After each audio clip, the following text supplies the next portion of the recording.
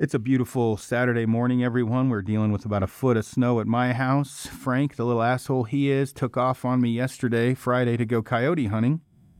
And we have the animal whisperer, the great Chris Rowe of Rowe Hunting Resources, that has blessed us with his presence. I don't know about that. You're here for the ISE show, right? Yeah. You doing a seminar tonight? I did one last night, and then I've got one this afternoon, yes. Gotcha. Well, man, thanks for coming in. A lot of people like our last podcast. I had a couple Ask Clowns message me and tell me to shut up, and they wanted you to talk more. So I'd like to tell you guys that I'll do that on this one, but it's probably not going to happen. When you and I talked about this, we don't get to see each other very often, and we both like to talk a lot. And so what we're doing is trimming down our standard conversation before the mic, and then we just have that on the mic. So if you don't like me talking, just turn off the podcast. Go listen to Gritty or Meat Eater or something, talk about conservation. Just keep hitting that little 15-second, fast forward, flick, flick, flick, flick, flick. Yeah, because we're going to do some bullshitting today. This will be a good one. So what is there anything specifically you want to start off with? Oh, I don't know if I want to. I don't know if we need to start off with anything, because you brought up something about, mule deer, width of antlers and inside versus max spread. Because what we were just so when I walked in, if you haven't been down here, Aaron's got like 8 million animals in the office here of everything, piles of mule deer. So he mentions he's got this deer, and well, how wide do I think it is? And I don't remember if it was on a Facebook chat forum. I don't know if it was I Hunt Colorado or Mule Deer Hunt. I don't know what it was, but someone said they were happy. They were really ecstatic that they finally killed a 30-inch buck, and they posted a picture of this deer, and immediately there was two types of people commenting.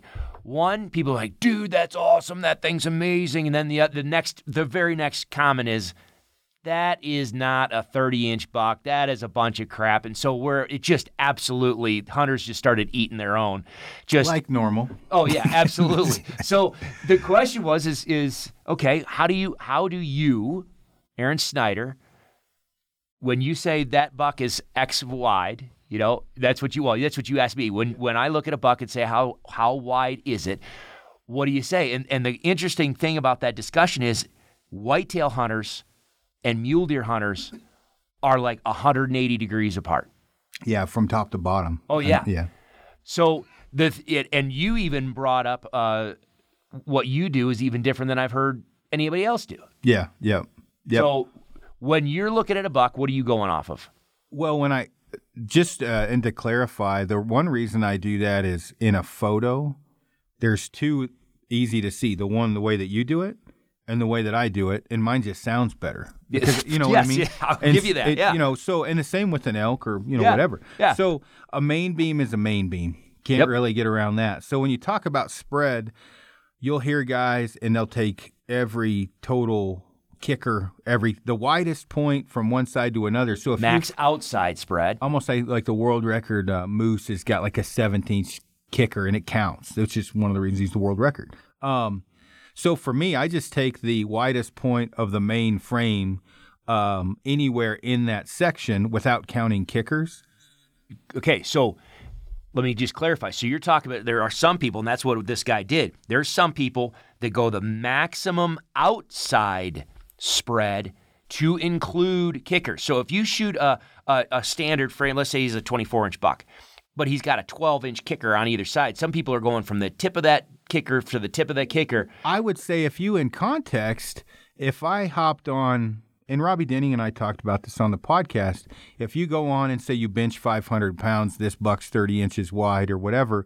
Now, some people do it, sometimes me included, just to stir up shit, right? Because that you eat their own. But if you get on there in context, I think it's a good idea to say, hey, finally shot a 30-inch wide buck. He's 30 total from farthest point to farthest point. He's actually 24. I don't think there's anything wrong with that because it's informational and it's not a 30-inch buck, but it... See, and that's where I think maybe it was just because I grew up originally with whitetails, because a whitetail hunter, when you ask how wide is that buck, no one goes to the outside. Everybody's talking about Pope and Young, Boone and Crockett, inside spread. What's the inside spread of the beams? And so that's what was going on with this forum. People are like, no, that's 22 inches inside spread on the beams. But then people are like, well, that's not how you do mule deer. And he's like, what the hell are you talking? I mean, it just went wild. Here's where I get, mad is now if a guy's totally blowing it out of, okay, if a guy got on there and he's just like, hey, that's how I'm counting it. And he says, well, I'm counting from farthest tip to tip, whether it's 30-inch wide or not, I'm counting it at that and it makes me happy. I don't really care. But the reality is, one, how much does it really matter? And that was the point, too. That was really the point. But where it does matter, I think, is informational. Because I know I got made fun of on, I shot a big bull, and I think I said it scored way more than it scored. And I didn't really know. I knew a rough idea on how to score. I don't know. I didn't know exactly. And I think what ended up happening, because I had it scored, and it was 349, 347.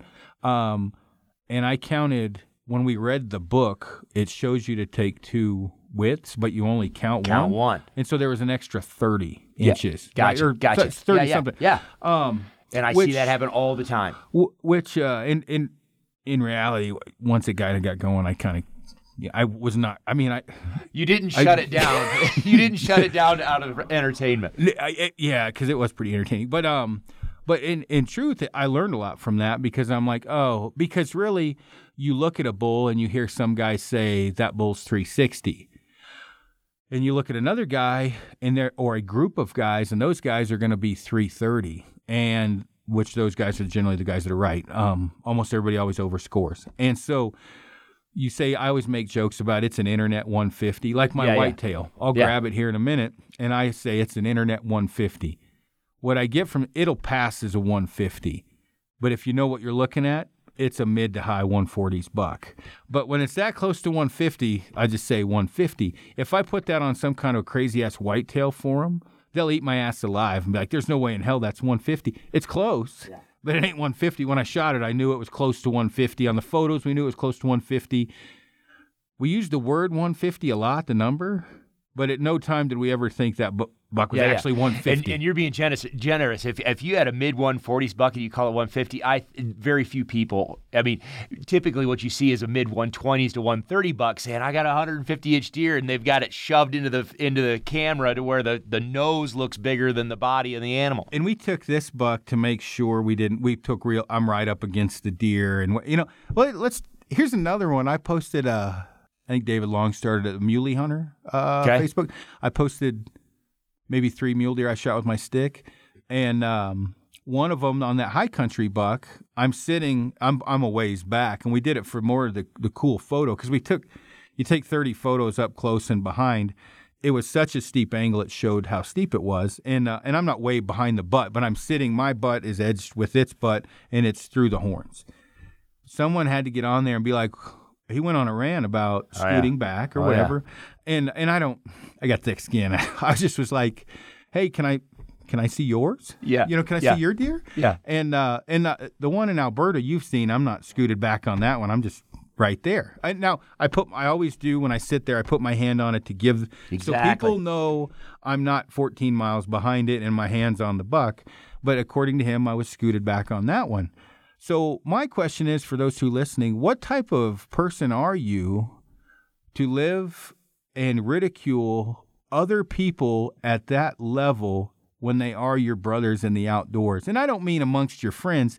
If you're talking amongst your friends talking shit about other people, that's not what I'm talking about. You're publicly spending your own time to get on and say, oh, you shot a cow instead of a bull. Oh, why are you scooting back? Why don't you scoot closer?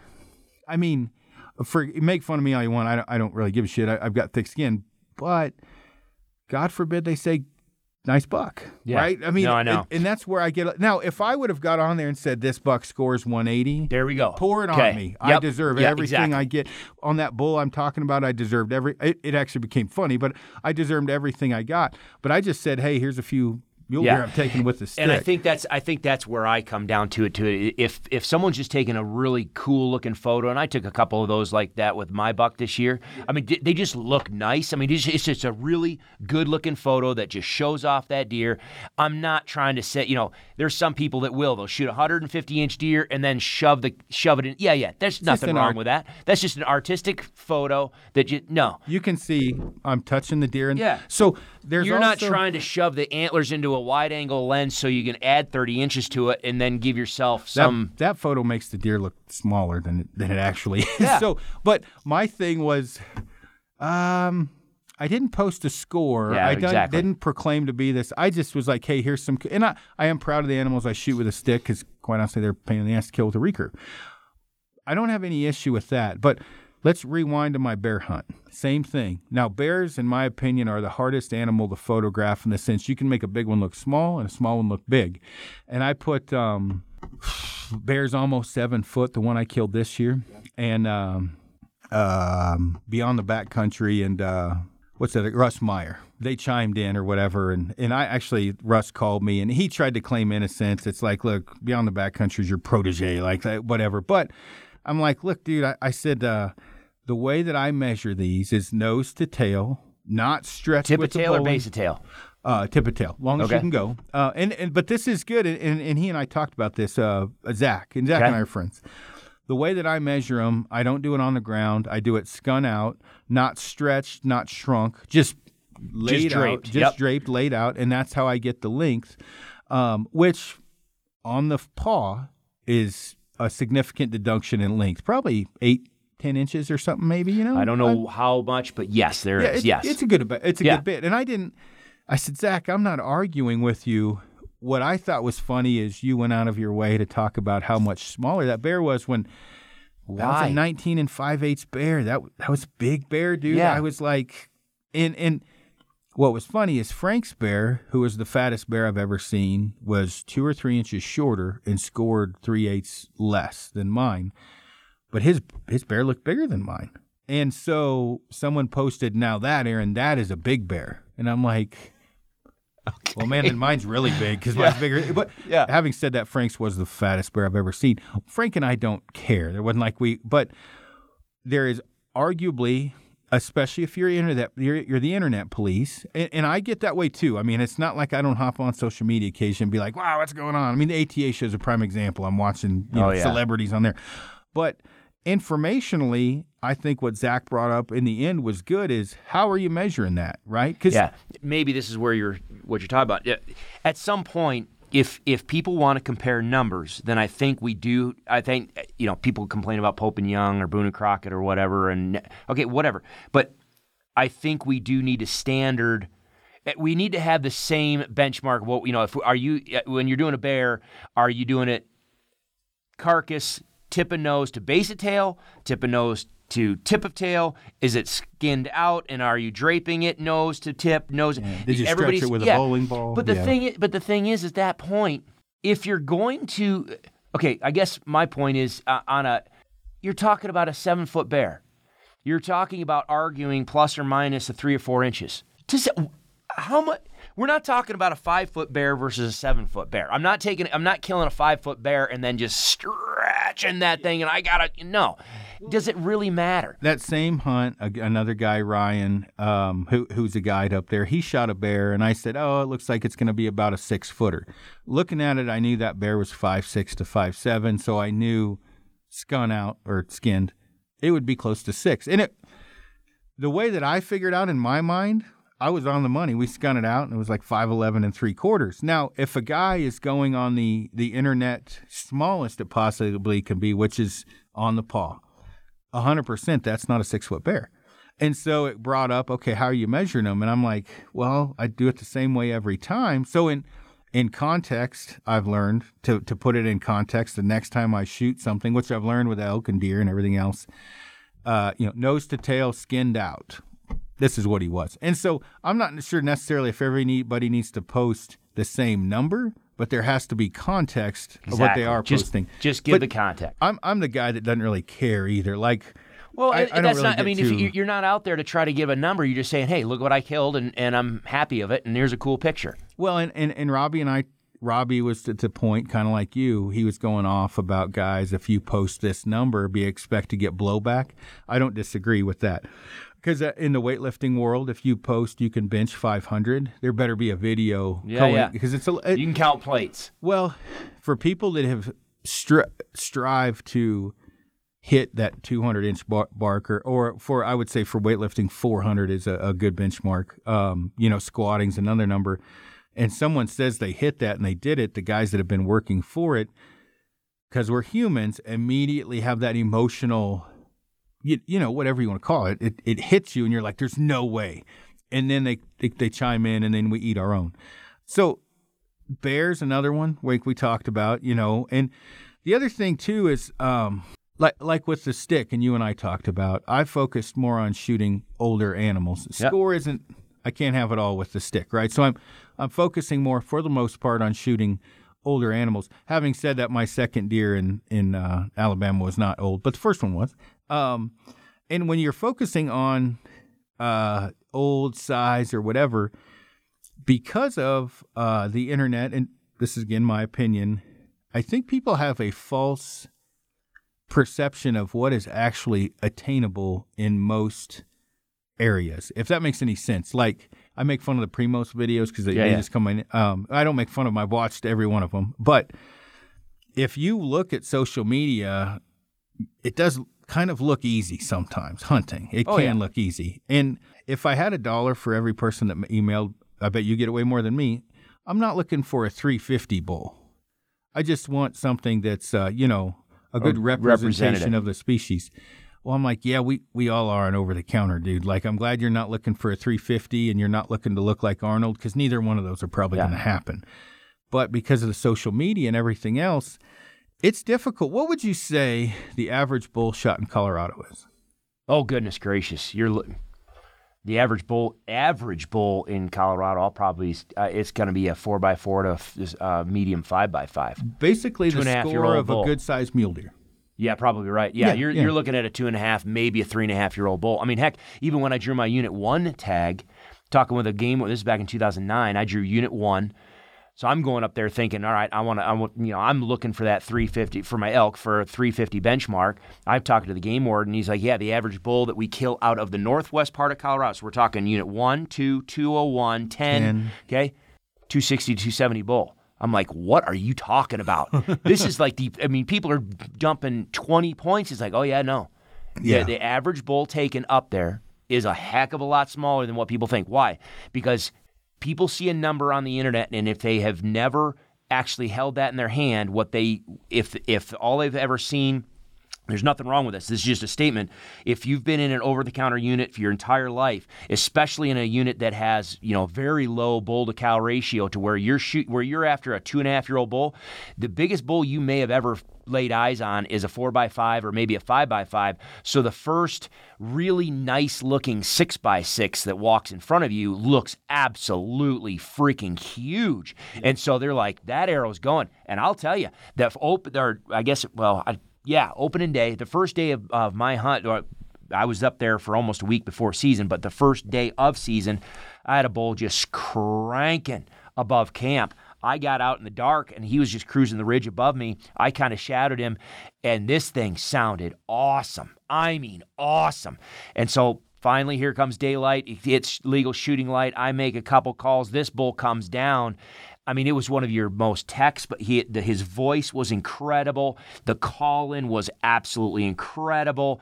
And he comes down the mountain, and I'm looking at him. I'm thinking, I want to shoot this bull. And I had to stop him, like, wait a minute, whoa. Let's just pump the brakes a minute. Let's take a look at. He was maybe a 300-inch bull, but which is a good bull. It's an most awesome areas. bull. Yeah. I would shoot. I tell people on over-the-counter unit, I will shoot a 260 bull every freaking year. I will lay him down. And in context, so people, if you go to, one of the units you're talking about, 2, 201, 10, those units produce. One of the reasons they take a lot of draw is there is also a lot of action, or potentially can be. Yes. Now, this is coming from a guy that's only been up there a couple times. And there's specific other units where, how am I trying to put this? what are you hunting for? So there's some units you can put in and you'll get lots of action. But a 300-inch bull might be a big bull. The unit South was in this year is one of those, I mean, that bull he killed's good. But that's kind of a 280 to 320 fest, right? It's over. Oh, that'd be a fun hunt. And then you have other units where you're probably not going to get that much action, but you may get a bigger bull. There you go. And then you have other units that you have the potential for everything, depending upon, I can't list any numbers because it's going to, pretty soon everybody will draw for it. But units you and I know of. Yep. Some of those units, they pull 370, 380 bulls out of there every year. On average, guaranteed, you're going to shoot, if you work at it, you're going to shoot something in the 320 range. And guaranteed almost every day you can shoot a raghorn or at least get into a raghorn. To me, that's a good hunt. Oh, right? It's an awesome hunt. And so when you talk about, and you and I've talked about that with Jay Scott, you and Jay are buddies. There is a difference between the guy, and there's nothing wrong with any of these. You've got the guy in Montana hunting a private ranch. He should shoot a big bull. I say he should, right? But he has the opportunity, if he wants to take a really good bull. With no pressure, right? There's less pressure, especially on private land, right? Okay. And then you have the guy, the OTC dude, who should shoot anything. Coming out of state, and you're not this isn't for seasoned hunters. If you're a seasoned hunter and you're listening to this, it's just to talk shit or to laugh. If you're coming out west, you've never been, or I talked to a lot of guys 5-6 years. In my opinion, bull or cow, just shoot something to bring home meat so your wife doesn't leave you. And then once you've shot a couple, start bridging it up, per se, But if you draw, what is it, 16A? What's the New Mexico unit, a good one? I can't remember. Oh, don't ask me on New Mexico. I'm out of the loop on what's that. Another Arizona? What's an Arizona tag? Oh, Unit 9, Unit 10, Arizona 23. So those we were premier talking units. about Jay and you getting frustrated watching a guy draw, and he shoots a 3-something. 320. I will say, and I'll qualify that when you get done. Keep going. Well, and I agree with you to some extent. One of the things he did it on opening day.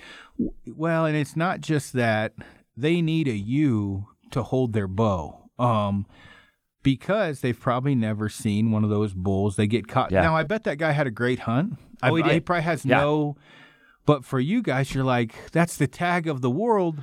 But you have the experience level, and he doesn't. And if he did have it, we wouldn't be having this conversation. And that's where it's kind of. Well, and it's a perfect little example because you didn't hear what I talked about last night or the seminar I'm doing now. I can't go into I won't go into all the details, but that is part of my set. What are you looking for? What is your goal in your hunt? Are you looking for experience? Are you looking for numbers? What are you looking for? What are you looking for? And so, what you heard Jay and I talk about, I've got one better, and that's from my hunter this year. My hunter this year in Arizona, he shot, I'm guessing a 270 bull in Unit 9, Arizona. It was an awesome hunt. He was absolutely ecstatic about it. It was a great deal. Yes, did we want to find a bigger bull? Yes, we did. But his goal for the hunt, here we are in Unit 9, Arizona. We've got one of the worst drought years. We've got between the folks I was working with and the friends down, the other outfitters that I'm friends with out there, you have probably most comprehensive game camera surveys on the map. And literally, you can look at bulls from year to year to year. You know that's the same bull. We were at least 30 inches down on antler quality. So, people are saying, well, I want a 350, 360, 380 bull. Okay, well, that's going to be a 330 bull this year. And so when we went into the hunt, obviously, and that's the thing, people, what kind of bull are you looking for? Oh, I want a big, of course you want a big bull. Now let's be realistic. Everybody wants to shoot a big bull. So when Gary, we sat and talked in camp, he's like, you know what, this is kind of, I'd love to shoot a giant. I want to try to shoot a giant. I want to try to shoot a good bull, but I want to have a fun hunt. I want to see a really good call in. He was just excited to be able to hunt with me. So he was like, I just want a really good call in. I really want to just experience this. I want to see it from your eyes. And I want to get, video and blah. Dude, check every box. That hunt was incredible. It was a younger age class bull. There's nothing wrong with that. When Jay and I were talking, it was a guy that we knew that had the tag. He was been there all summer. He was just, working that. And then, like you said, probably open in the morning, the first really good bull that showed up, walked in front of him, he stuck it. And what Jay and I were talking about is, man, you had 2 weeks. And now your hunt's done. You know what I mean? What could have been? Let's take it to Alberta for me this year, because it's the same scenario. I paid for 2 weeks. I paid Lander, and he owed me some favors to hunt 2 weeks.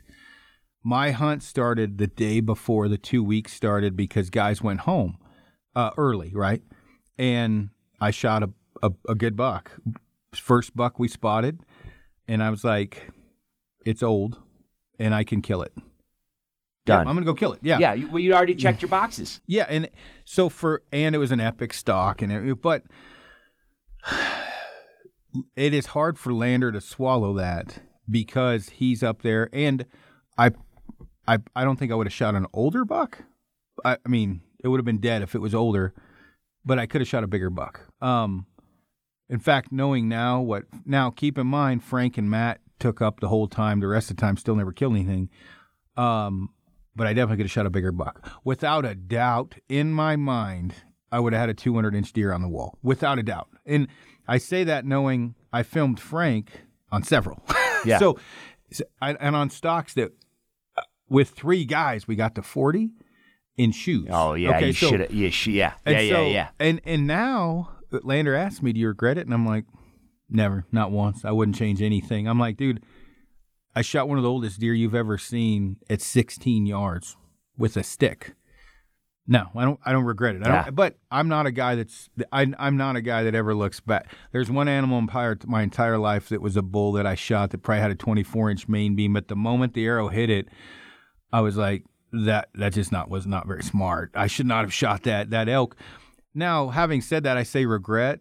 It did taste really good. But I for me, when you have those boxes to check, and I think you brought up saying that, when you go on a hunt and you have, let's say, 5 boxes you want to check, if you're checking 4 of those, you may want to start shooting, right? Yeah. I mean, if you're what I run into a lot is a guy will say, because to me, part of on a backpack hunt, the pack out is as much of the story or as important of the story of the ass whooping you get from that is everything else, right? So if you tell the story of we saw some elk and whatever, but we didn't see anything big enough, you're missing a big block from me and what I like, a big block of that story of your feet falling off and your ass getting rashes and blisters on your feet. You're missing that. But, I mean, being realistic, some people's, like you, I know you like to shoot older age class animals. I won't say trophy hunter because a trophy's different. I mean, some people, a doe is a trophy. Yeah. You're looking for an older age class animal, 4 or 5 years older. Yeah. But for me, especially with the stick, but for me, here's one, I want adventure, which on any backpack hunt is important if we go on one.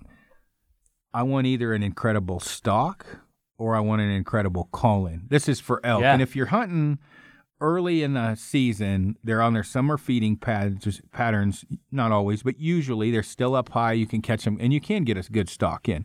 You're not going to get them bedded very often, but a good call-in. So on that good call-in, to me, a good call-in is when that bull, you watch it come in the whole way, and he's bobbing his head down, and he's weaving, and he comes in. He'll bugle. That's important. And I don't know how many you've killed a pile of elk. When the bull comes into 30 and the caller, let's say cow calls, and that bull screams and you're at 20, I would say if your box to check was 320, it probably went to 290 right there when that happened. And that's because I've had guys that are good trophy hunters, that have shot animals, and they're like, dude, I couldn't not. It was the most picture perfect thing I've ever seen, and he turned broadside, and I couldn't not shoot. I would not have that memory. Yes, you can say, oh, it was whatever, and I'll have that in my memory the rest of your life. I couldn't not do it because of that. Do you agree with some of that? It's kind of like saying it adds 20 inches to have it on film. And that's what I was just going to say. I think the whole circle around the context of this conversation is, we started off with the internet stuff. The more hunters I take, the more, when I went down to Arizona the very, very first year with Jay, and he showed me and that was back at the end of the glory days of Unit 9 when, there's 400-inch bulls running around here.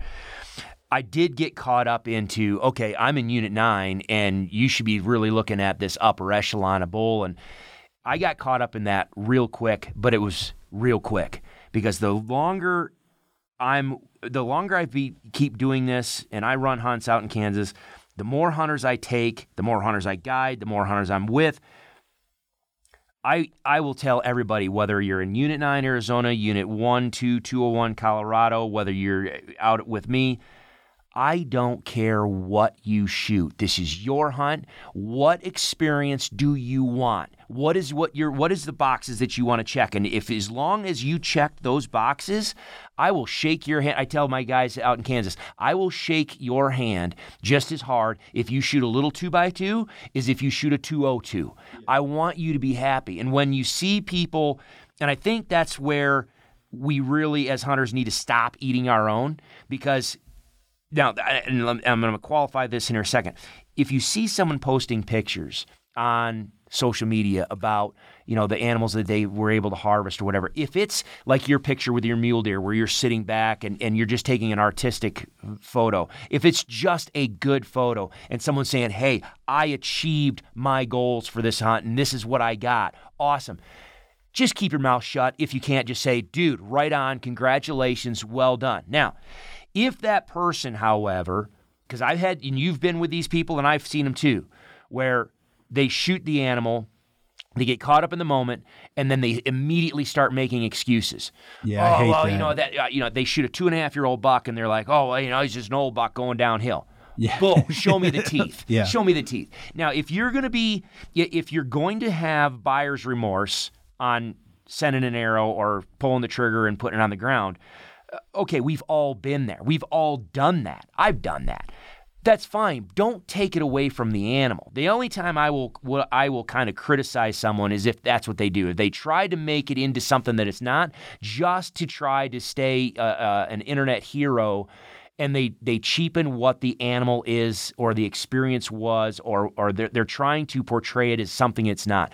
Be proud of I don't care what your boxes are. We all are hunting in a different scenario. We're all at a different stage in our hunting careers. We all have different value sets. So just be happy for each other, pat each other on the back, say congratulations, go do that again. Yeah, no, and it kind of, and I'm only bringing me into this equation because it fits. One of the reasons you, Robbie, Lander, Alex will give me shit is I have the time on my hand. Yeah.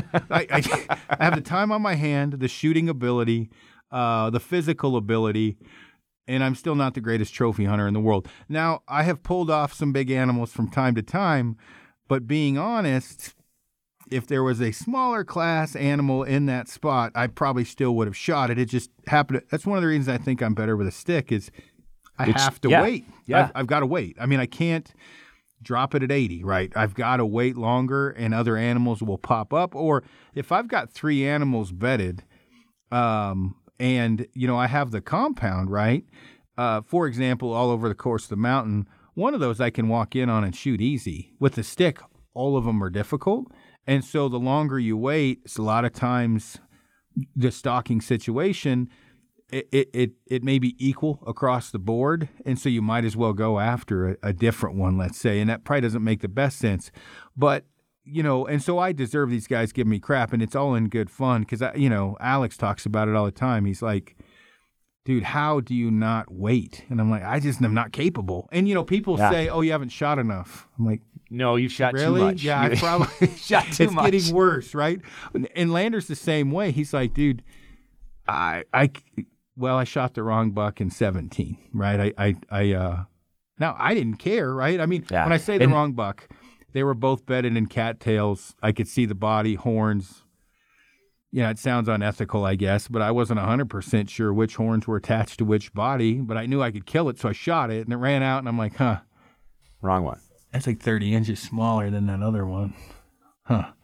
And then he topples over, and you're like, well, there's my tag. Oh, yeah. Well, and I was, it's 160-something buck. I mean, it wasn't a bad buck. Which is not bad at all. It wasn't the 190 that was attached to the other horns on the body. But Lander was like, this is why I like hunting with you. You're always happy. He was sad. Yeah. He was sad as shit. And see, that's the thing. And that is the thing. And I've really started, and this is just for my personal growth, and Jay and I've talked about it. Just go ahead. Real quick, though, the thing I want people to understand from that is I went on a 2,000-yard stalk of bare stubble into cattails that were like 100 yards wide and 200 long on the most impossible stalk in the world, and did something nobody's ever done there. No one's ever killed a buck in those cattails. And I did it. And so for me, yes, I shot a smaller buck, but again, checking the boxes. Yeah. When I'm standing at the edge of those cattails, there wasn't like some moral debate I had of should I shoot this. I was trying to figure out a hole to put the arrow through. And that's why I was telling Lander, I'm like, dude, has anyone ever done this? He's like, no. I was like, has anybody ever come close to doing what I just did? And it wasn't a bragging thing. And he's like, no. I'm like, well, imagine how fucking I feel. Yeah, exactly. I just did it. You just got in there, and now what are you going to do? Oh, I don't have. Let me just go ahead and back out right now. And yet, no, there is no backing out. Now, if it was a 140, I wouldn't have shot. I will say, you're in Alberta, right? Sure. But 160, truthfully, when I shot, I thought it was attached to the bigger buck, but having said that, I didn't care. And he probably had a similar body size. I mean, he was a decent. They're all 350 pounds up there. They're giant. So, all right, go ahead now. Sorry. No, it just, let me, I guess I'll put it even in personally with my, when I was giving you crap back in the day about shooting all those stinking little bulls. I mean, you'd send me pictures. I have a pile of them. Yes, you'd send me pictures of a 380 bull or a 360 bull. Multiple. And I'm like, dude, that is on the hit list. Go get it. And then you open in morning, you'd be like, yay, I got a 4x5. You'd be like, what the hell are you doing? But that was probably 6 years in a row. Yes, that was that's where some of us are coming like, God, but here's the truth of it. The truth of it is that's us, me, let me just put me. That's me putting my value set onto you in your hunt. Partially, if I was to be brutally honest, because I'm jealous. Because I know, God, frickin' A, if I was in where Aaron was hunting, and I had the physical ability to get where Aaron was, and I was in the situation where these animals were, then I would do such. Yeah. Well, guess what? I'm not there, and that's not my hunt. That's not my. I think I have found a hell of a lot more peace in my life by just taking 2 steps back and just pausing a minute and going, let me put myself in their shoes. What went on in their mind? Let's see. And as soon as I do that, I can for 2 seconds go, wow.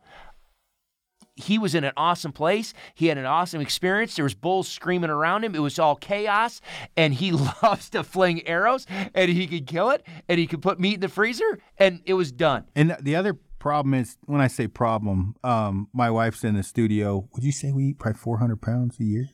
We probably eat 400 pounds of wild game a year, and that's no bullshit. Yeah.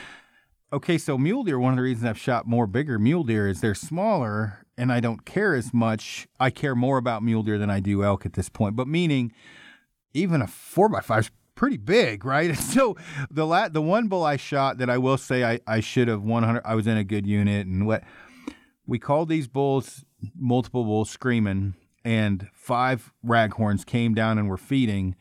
And I stopped calling, and I looked at my buddy, and I said, if I can stalk into those to 20, I'm probably going to shoot one. It's like probably never going to happen. And lo and behold, next thing you know, I'm at 18 yards from all of them. And I'm like, well, fuck, that one's the biggest. And I shot it. And you want to talk about upgrade, right? Like problems. Oh, that bull hits the ground. I mean, and this is going along the lines with Chris, the bull we were after, which I sent you photos of, which I don't know if you remember that big one that was bedded down. I mean, they killed him. He's 389. Killed him in gun season. That bull, because we were camped down below, when we're cleaning that other bull, that bull was by my tent bugling for an hour while we were cleaning up the other bull. Very killable. So, and now again, wouldn't take. I'm the wrong guy to ask. Most people would regret that. That was a hell of a trip. I mean, it was an amazing trip. But we're sitting there, and I'm looking down the hill, this bull screaming, headlamps on, meaning he's dumb, right? Like, when they hit... When he's an easy elk. When you get to that level, you can hit him with a car, right? They're dumb. He's screaming. We have headlamps on. He doesn't give a shit. We're only 400 yards from him. You know what I mean? And he's screaming away. And when they're that dumb, and I killed that thing, I think, on the 7th. And the dumbest elk I've found is between the 7th and 12th in good units. Yeah. And when I say dumbest... They're not cowed up yet. They're looking for cows, but and you're the biologist, it seems they don't know what's happening to their body that initial first few days when the rut really hits and the testosterone hits the balls, which probably isn't scientifically correct, and they're just stupid. And they beat up everything. And I don't know how many different bulls you'll just see watching them just beat the hell out of willows for no apparent reason for 20, 30 minutes.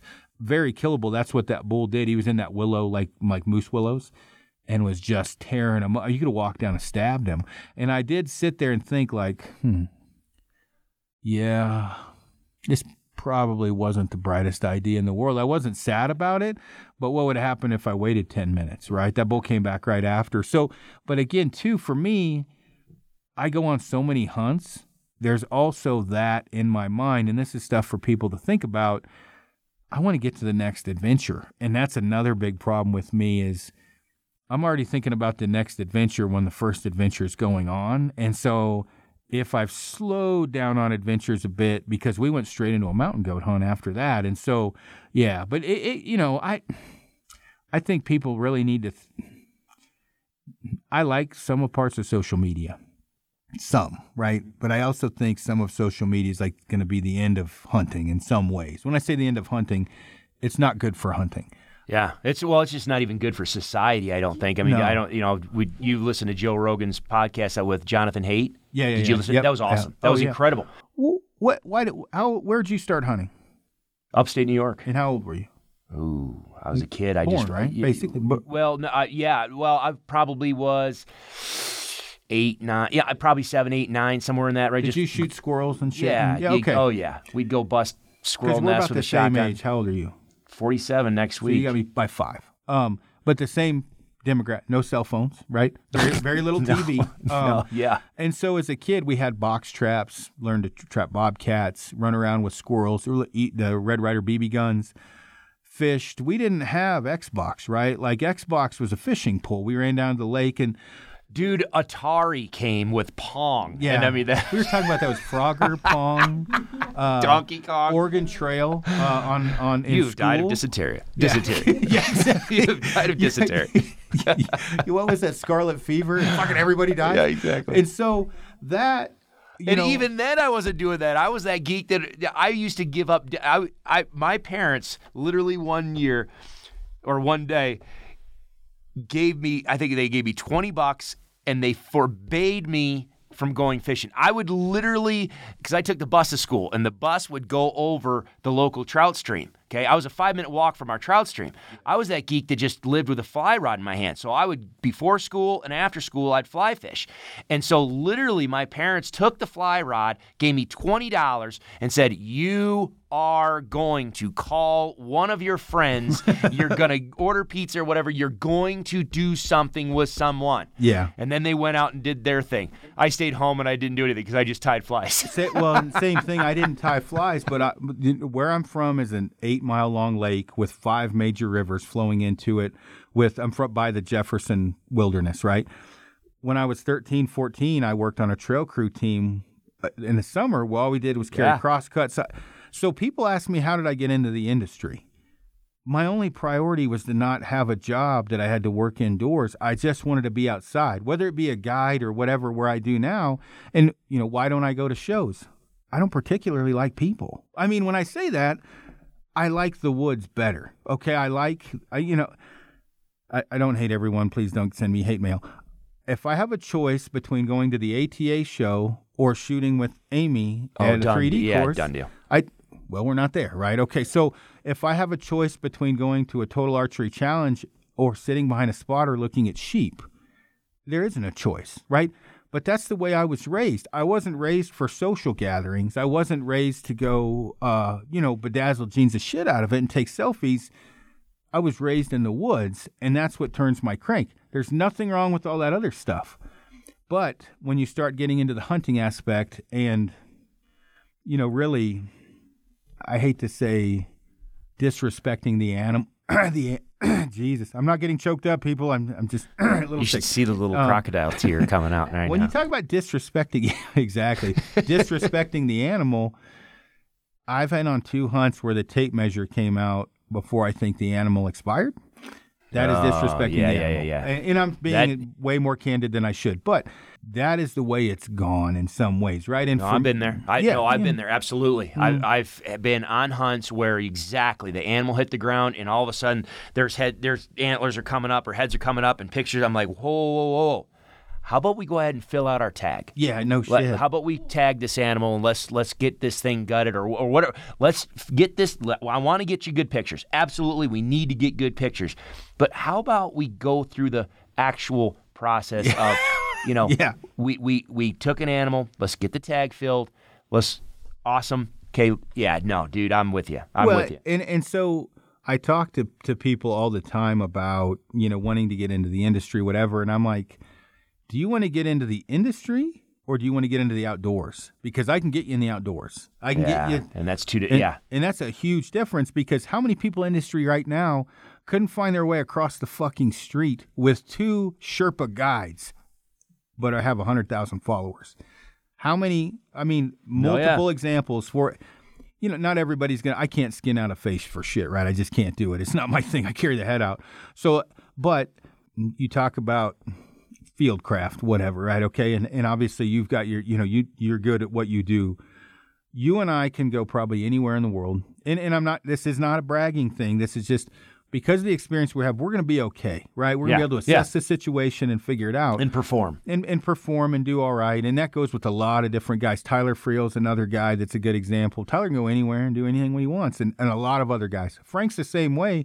And Frank's in that shitty demographical age, but he's still a stud, right? And I just say the age group, Frank can get it done wherever he goes. He'll figure it out, except Alberta. I don't know what happened, Frank, if you're listening, which I know you won't. Something with the prairie. Laura Ingalls walked by. He got all fucked up. But you get to those type of people, I think, are choosing to be in the, quote-unquote industry to be in the outdoors. They're not getting in out of the outdoors to be in the limelight, if that makes sense. So how many people can you name off of right now that are in the outdoors to get into the limelight, where it should be the other way around? The limelight is secondary. You got in the outdoors, you did your thing. Well, and I want people to think about that. Like, she was laughing at me. She is an Amy. What was that, Fred Bear Field Notes? Dude, they're cool. Like, this is how fucking lazy I am, right? I listen to them. But that's what I would do. So I was building arrows last night. Well, and I'm thinking, if you would have rewound me into my younger days, I probably wouldn't have cared as much, And I'm thinking, man, I should have written down some of my stories. Like, because he's like, rain today, all day, 13 days in a row, whatever, basic stuff, right? Saw 2 goats when whatever broke. We're going to go after them tomorrow. That's all he's reading, right? It's not this epic, Gone in the Wind, but it's like, I've been there, Well, I'll talk to guys, and I can tell immediately in the conversation, this dude's a killer. He's in it to win it for the outdoors. He wants animals on the ground. He fieldcraft. He's got it all, and he's doing it. Comparable to the next phone call I get is about the industry, about social media, about gaining followers, about things like that. And it's like, well, man, why are you really here? Like, are you here for hunting or are you here for likes, right? And I can guarantee if you're good enough at one, hunting, the other one's going to come. I'm a prime example. When Amy met me, I don't think I had a computer. I barely had a phone 10 years ago. I don't know about that. I don't know if let me just say that. I don't know if I agree with that. Because there's some pretty incredible...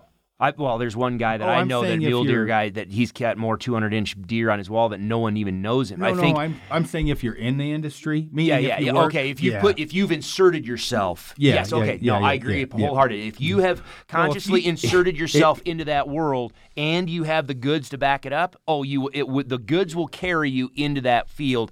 You look at the Lancasters. Clay Lancaster should have 7.5 million followers. I think he's got like 1,200. 7.5. Right? Yeah, exactly. Yep. Because, and I say that, and I use Clay because we're friends.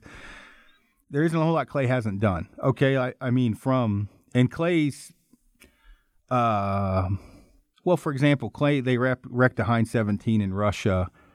17 people died. He walked out when Sideball popped out, and stories that you just don't hear.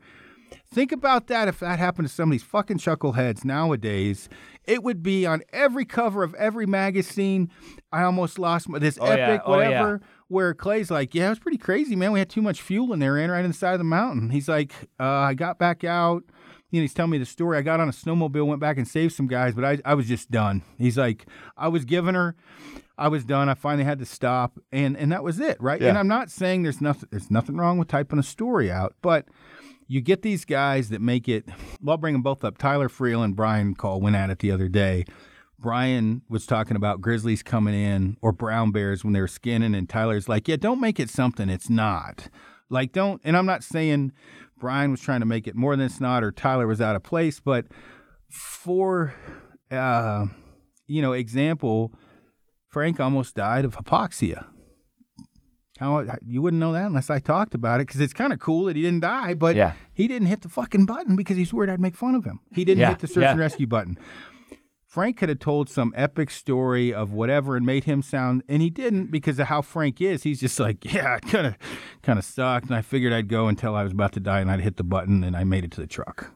That was the end. Frank wouldn't, and I'm like, cool story, Frank, but he doesn't, that's just not how he is. Well, but if you look at people, I mean, that's the problem is there's so many different value sets and there's just so many different places where people are in their lives, because I think part of the problem with social media is the fact that there is a desire for a lot of people to be someone. I mean, they want to try to, I don't know, leave their mark or accomplish something.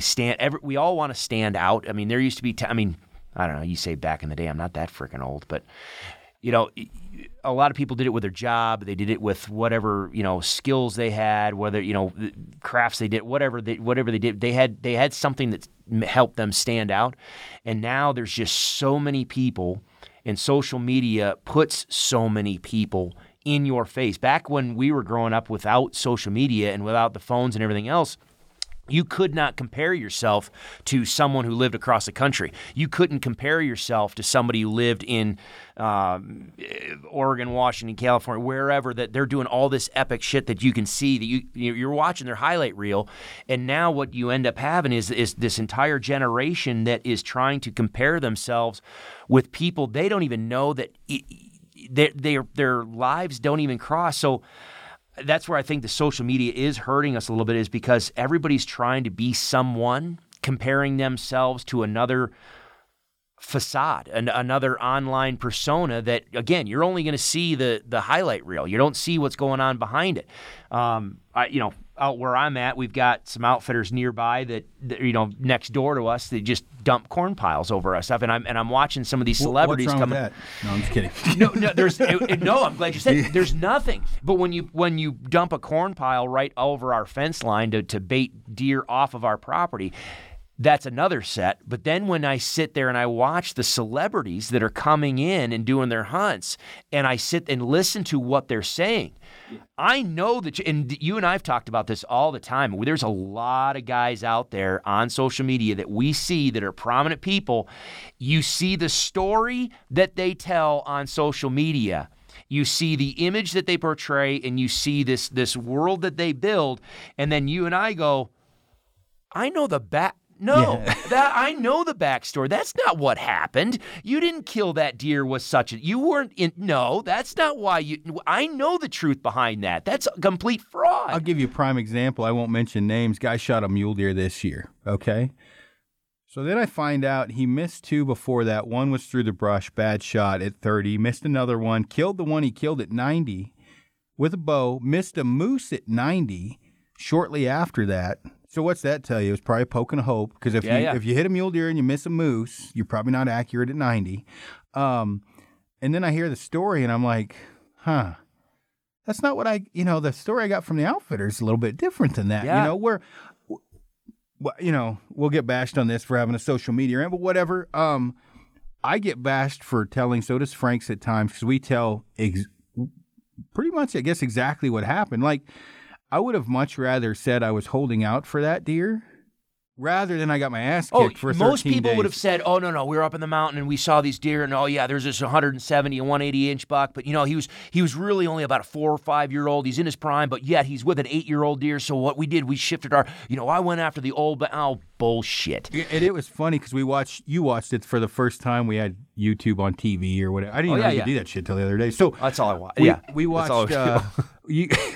I look like a fucking refugee in my tent, and I'm like, well, I missed another one today, and you can tell I'm smoked, right? And I'm eating what was I eating? That oatmeal from Off Grid, right? And there's 2 packs. I'm trying to consume food because calories. I need calories. I'm too Just much give of me a calories. weenie to carry the camera around, but you've been in the high country. When you're going on 1, 2, 3 stocks a day, you're pumping 4,000 to 6,000 vertical feet gained and lost a day.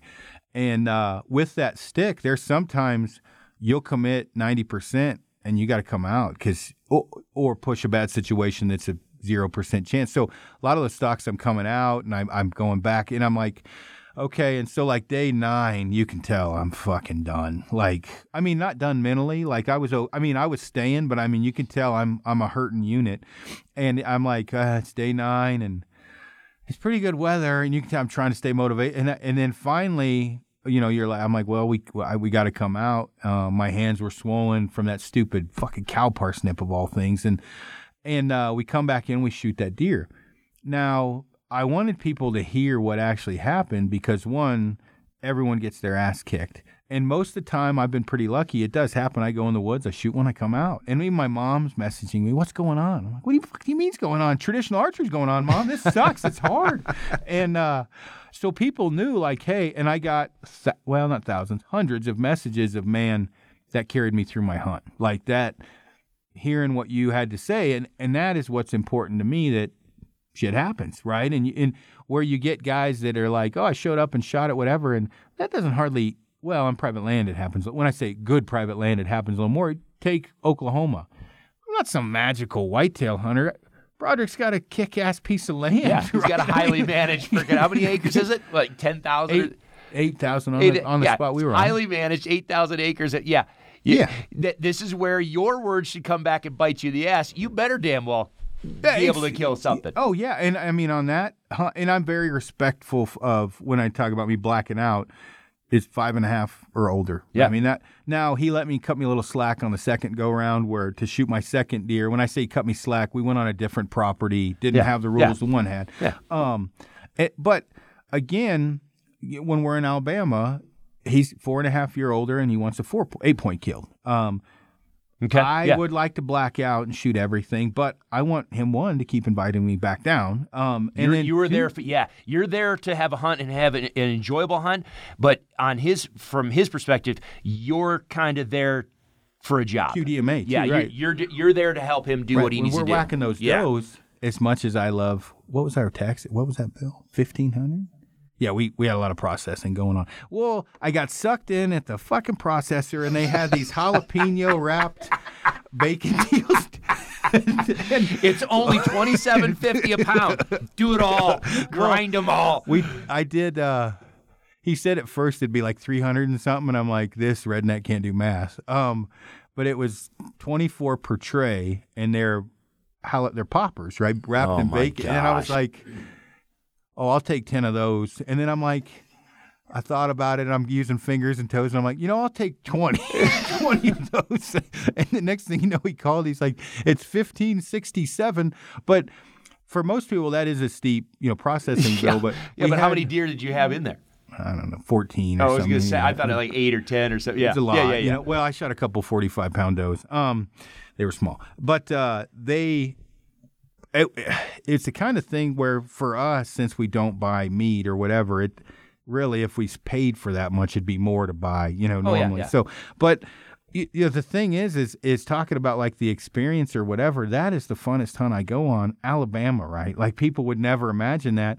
When I say fun, I'm not saying that's the hunt I would choose, but I will say that is the hunt I have the most fun on. One, it's a target-rich environment. All right, you're going to shoot something. Broderick is hilarious, right?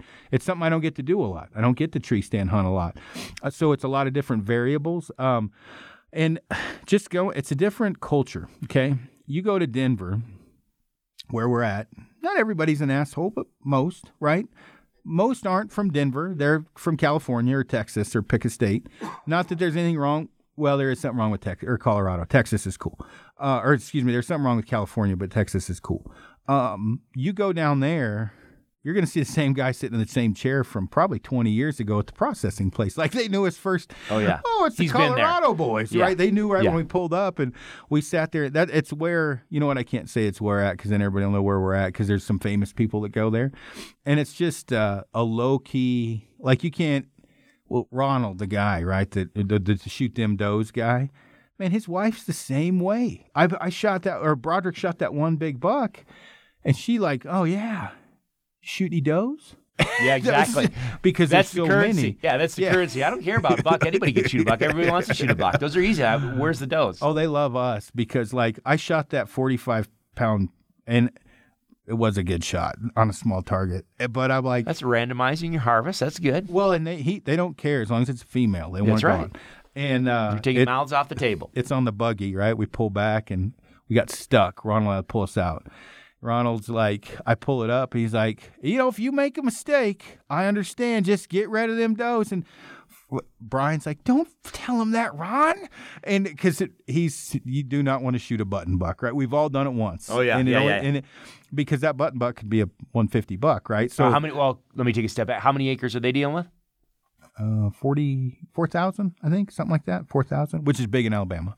Yeah, because that's the thing is, sorry, a little aside, because I had this discussion with a couple of our hunters this year too. Yes, we try not to harvest button bucks. However, if you think about it, that button buck next year is going to get bumped out of here. He's not going to stay in this home range. So the button buck that I'm growing on my property is my neighbor's buck 5 years from now. He's not going to be here. So for us, I'm like, I don't really care if you shoot a button buck because it doesn't do me any good. He's going to disperse off of my property anyway. Yeah, no kidding. But but yes, I'm with you. Well, no, and I mean, one, two, I think they take account of there is some mistakes as well. Yeah. I watched that thing come in. I got the binoculars out, and I'm like, this thing's so small. It might not have buttons, right?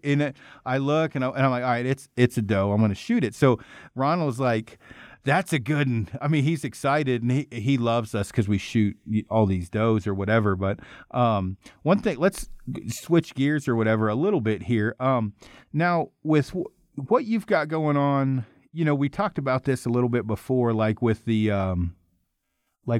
issues you have with some of your people on your surrounding property that you manage. You want to cover any of that? Oh, I don't know if it needs to because it's one of those things where it's not going to change anything. Yeah.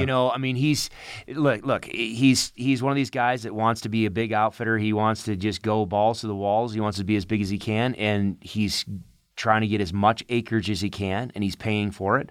And so if you're going to lease a shit pile of land, well, you've got to come up with the money to pay for that and still pay for everything else. So he's got to run a bunch of hunters. And so it just one thing feeds to another. It's legal debate in Kansas right now. So he's doing what is legal. And there's you can have a debate on whether it's ethical or not. That's not for me to decide. But it just is what it is, and it just goes. The thing that obviously bugs me just because of the fact we do all of the intensive management on our side of the fence, and then you've got somebody that puts ties a ground blind to the T-post, your property line, and puts a bait pile right next to your bedding area, so he can just try to sucker everything over the fence and kill. I mean, just if he put a hunter in there and they killed a buck, he'd have another hunter in there the next night and kill another buck, and then they killed another buck. I mean, they're not looking. Do you think it's going to sustain it? We'll see. I've seen outfitters like this just crash and burn. I've seen outfitters like this just keep cruising on and getting bigger and bigger and bigger. But what's going to happen? I'll tell you this, and that way, if he's listening or any, if the Hushin or the Mossy Oak guys are listening, then listen. I have the ability to direct the management on our properties, and so I'm not going to complain about what he's doing on his side of the fence because he can do whatever he wants within the legal realms. It's his property that he leases. It's his operation. He can do what he wants. But guess what? I can do that on my property. So where we used to have this one chunk of our property as our sanctuary and we didn't hunt, he starts putting his guys on our fence line. Well, fine. I just flipped that. We just flip-flopped that entire property 180. So now our sanctuary is a mile from him. And now on some of these, I'm going to start hunting these fence lines. I'll put my guys in there. I'll do habitat improvement to pull the deer away. I'll do my food plots on different areas.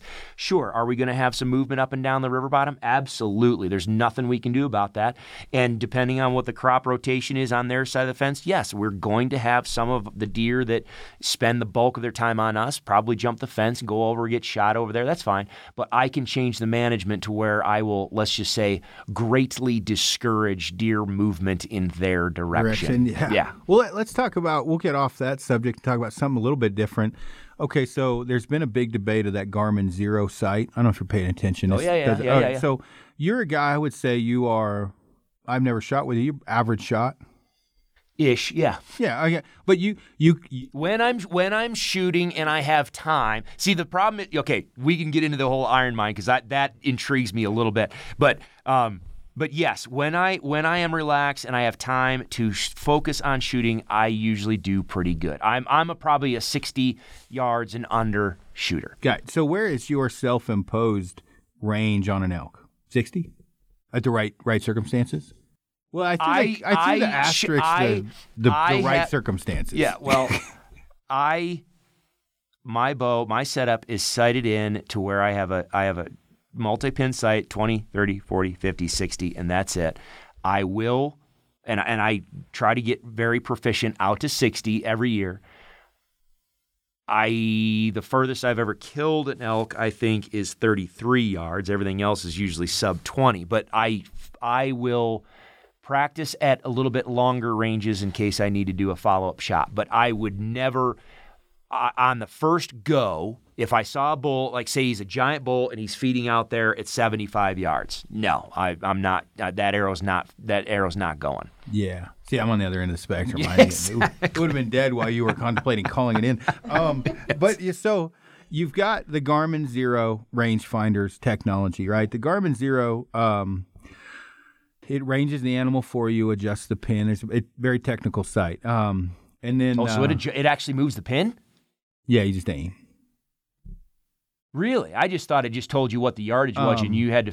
So it actually does all that? Well, it you know what? I'm not explaining it, but it's got basically a dope chart in it, so you can calculate things inside of it and everything. Gotcha. So Okay. All right. You know, you can actually type in a different arrow and it resights your bow in.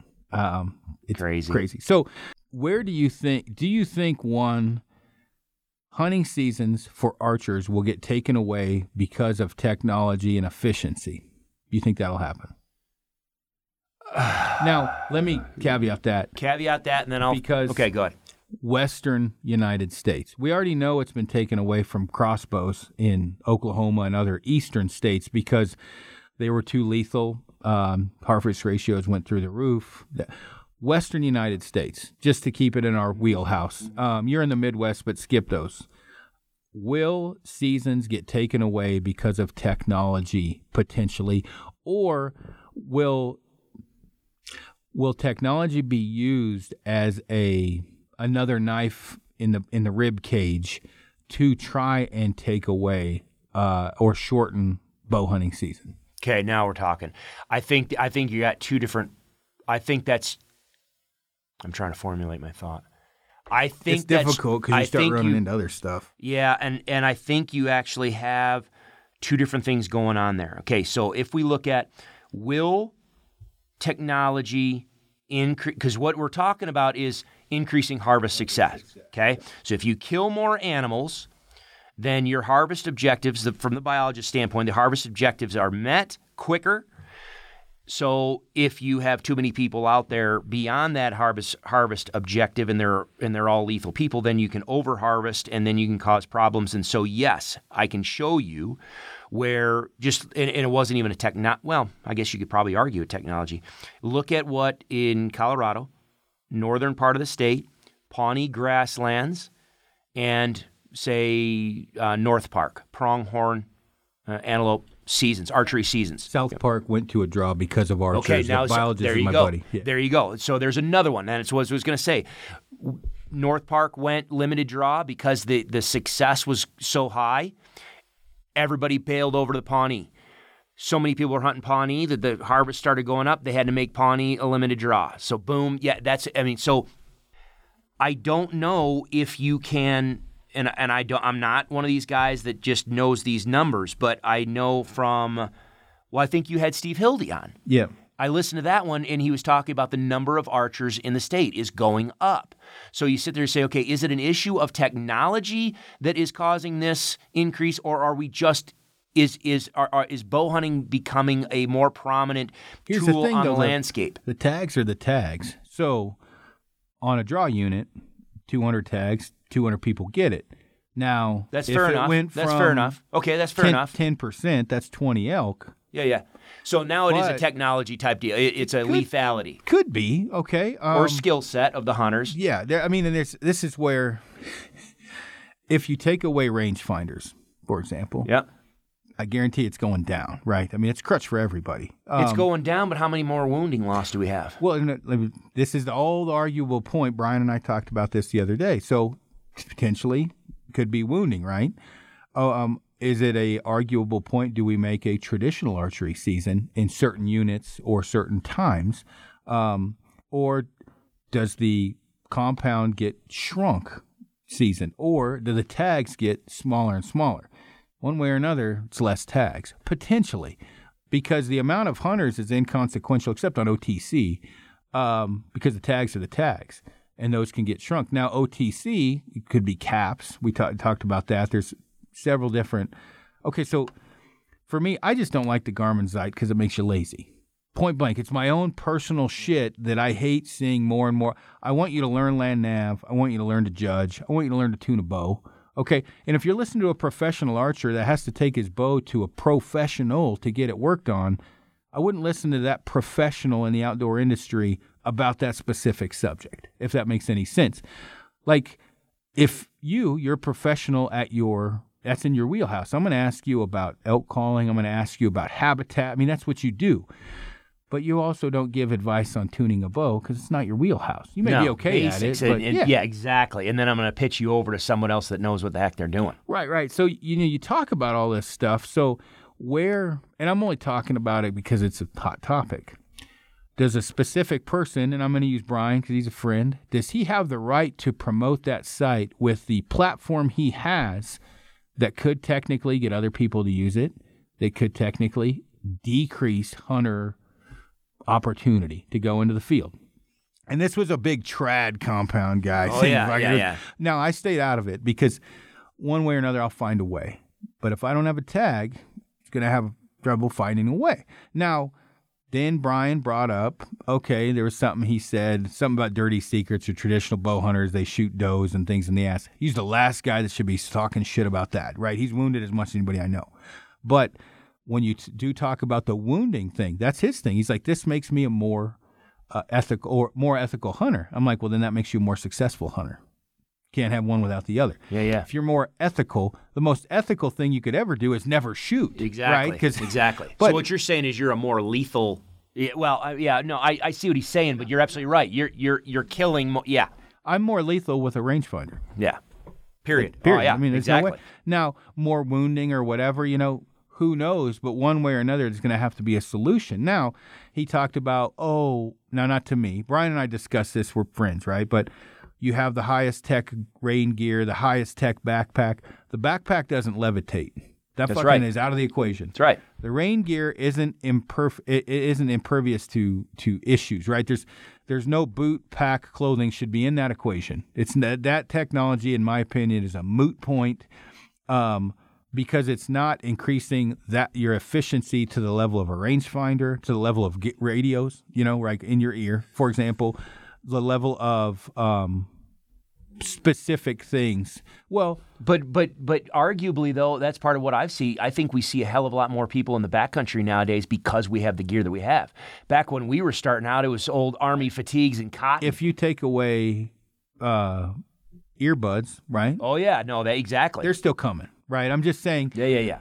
I don't. And this is you and I are agreeing, and we don't know it. No, I agree with you, but I think I would probably throw in clothing because I think it helps you be there, stay there, go there. But I'm agreeing with you on that. Oh, okay. No, I'm saying those things I think are good, should stay. What I'm saying is that's not going to make you put an arrow through an animal as easy as a rangefinder. Correct. It's going to make your comfort. Yeah, you It's geeked not up. assisting you in harvesting that. You're not going to convince sending me the bullet or sending the the arrow. fucking season's getting shortened because you have really good rain gear. Correct. Okay. Correct. Your harvest did not go up. Amy just started shooting. She wouldn't even fucking know what rain gear, right? But if she went to an archery range and you had a pin sight and then I hand her one that shoots the bow for her, yeah. Well, common sense is going to say, this motherfucker right here is the bomb. Yeah. Well, this is where I mean, where's that line drawn? And for me, that line is drawn at that site. It's too much for me. Yeah. So, okay, so arguably, do we ban rangefinders? Do we ban, I'm not saying we do this, but okay, then the game cameras come up. Yep. Now, for me, the game camera, to a certain degree, I'm out of my wheelhouse somewhat, is a moot point because most people that have the plot watcher things that you can watch at home, that's private land. They're not leaving the fuckers on public land. And that's no one's going to do that to crush the population. That's their land. They're using those to increase the population or increase the age demographic, the size, and everything else. If you put that much money and you're putting that much effort into it, you can't tell me somebody like Levi Morgan, who owns his own land, that's going to be a detriment to hunting. The cameras for that specific side, and I'm saying this because you know way more about it than I do. On his property, yep. On his. But you go into the public land side, they're going to get stolen generally. Well, or you go Unit 9, Arizona, where you get every water hole has 15 cameras on it. And I was going to leave it to, actually I was leading right up to that because you're the one that brought it up and I looked into it. Ban them in that area. Ban them in that state. Well, and that's part of the debate that's going on down there right now is, well, and I think it's been tabled for at least a little bit. I need to check with the guys down there to see what's going on. I can't believe you don't have to piss yet. You need to go to the bathroom? I did before. See, that's why. I prior plan.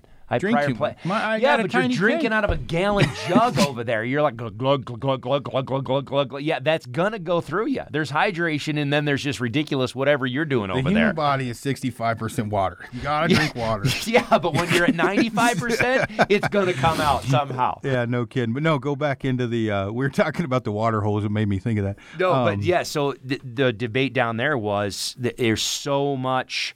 And here's the thing. It's not from the issue that they're having is not from a population harvesting standpoint. The issue they're having is from a hunter conflict and a disruption at these water holes and just the shit show that goes on with you've got 15 cameras at the water hole owned by 15 different groups. And so you've got 15 different groups and guys going into this water hole repeatedly.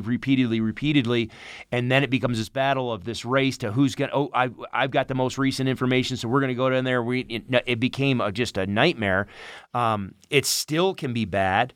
So far, I think the last I heard was they've just said, no, they're not going to do anything about it right now.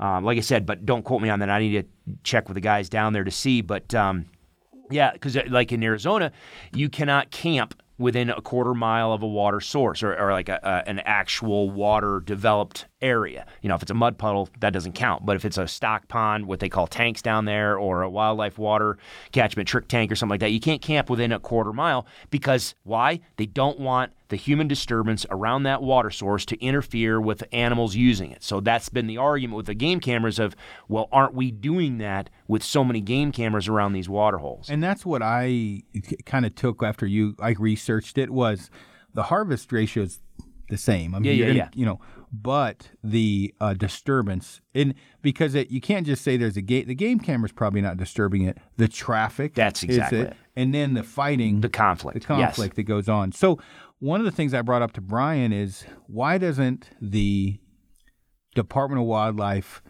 at a national level have a panel of people like you or me that have a heavily weighed opinion on this? Meaning, like when you have a jury, right? Mm-hmm. You can't just have trad guys, right? You can't just have, it's got to be balanced. Yeah, it's got to be balanced. So me being the neutral guy, as an example, I've been on both sides of the fence where I'm sticking stuff at 130 yards, and now I'm shooting a stick.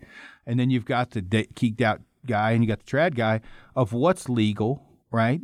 What gets banned and what doesn't. This is what I think is a problem solver here. Meaning, you sit down at a round table and you say, Unit 9, do we allow game cameras?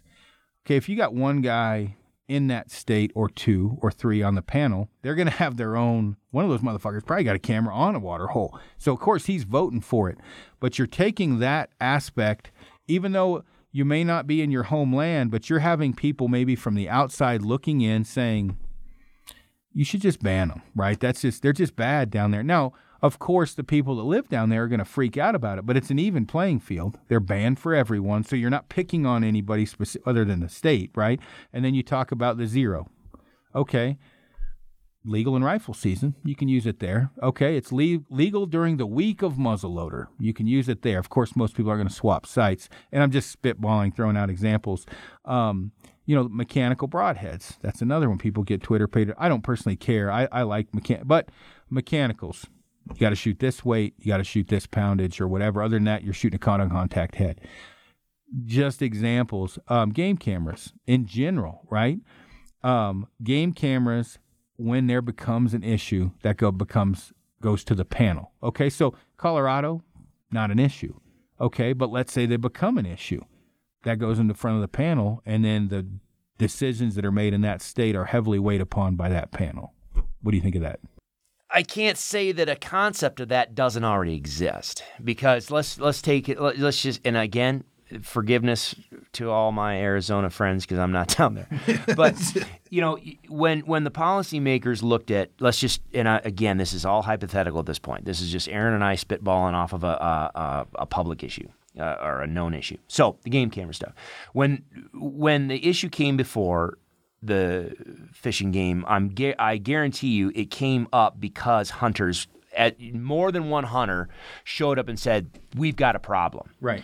So the administrators of that agency probably started doing. Look at him, glug glug glug glug. What'd you just drink half of that thing all right now? Just a half a gallon. Why aren't you peeing yet? I feel just so go much pee better. Again. Just go pee again. So I guarantee you, high quality H2O. I'm guaranteeing you whether it's the biologists, the managers down there, they probably did their research on going out and seeing, okay, what are other states doing? What's the general feel around? I mean, they're good guys. They're gonna do their research and they're gonna get that opinion. But we are under the North American model, and I like that model of the states manage their wildlife and the wildlife regulations in their state. And so that's where they bring it back to the public and say, okay, we're gonna have public meetings on it. Now, I was heavily involved with Colorado sportsman politics back when I was, through the mid-2000s. I know that there is a huge difference between a legitimate, honest, robust public process and a sham public process where the agency's already made up its mind, but we're going to go out to the public. We're going to solicit input. Oh, thank you for coming out to the meeting tonight. Oh, thank you for your comments. Yes, we'll take these comments and processes. Yeah, we're just going to do what we're going to do anyway. Yeah. Okay, so I will give the hunters out there that say, yes, there's the sham public process where the agency's just trying to sell something versus the honest, robust one. I always advocated for the honest, robust public process. Get everybody to the table, have different meetings across the state, and you solicit input from anybody that wants to show up. And that's the problem that we have as sportsmen. I saw it. The world sees it. There's the adage. And this one, I think, goes both. So let me give you two. There's two types of people in this world. Those that just want to be left alone, and those that refuse to. Yeah. Okay? The other thing is the world is run by those who show up.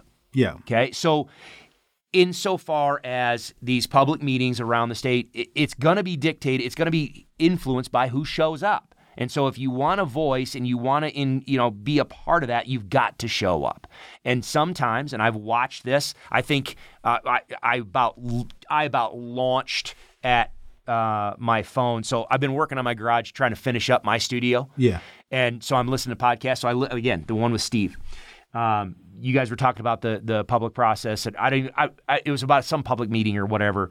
And it was a controversial. I can't even remember what it is now. It was a controversial topic, and they had the meeting, I think, in like Lamar or something like that, where no one's going to come. Exactly. Yeah. Yes. I'm like, that's bullshit, and the agency knows it. And I'll anybody agency, believe me, everybody knows who I am because I was that guy. I was the guy that would show up and they're like, God damn it, Chris is here. So here's the thing that I'm going to interrupt you for a second. Because when he said, and I didn't say a whole lot, but when he said that, you should have called bullshit right then. I was like, well, but it wasn't.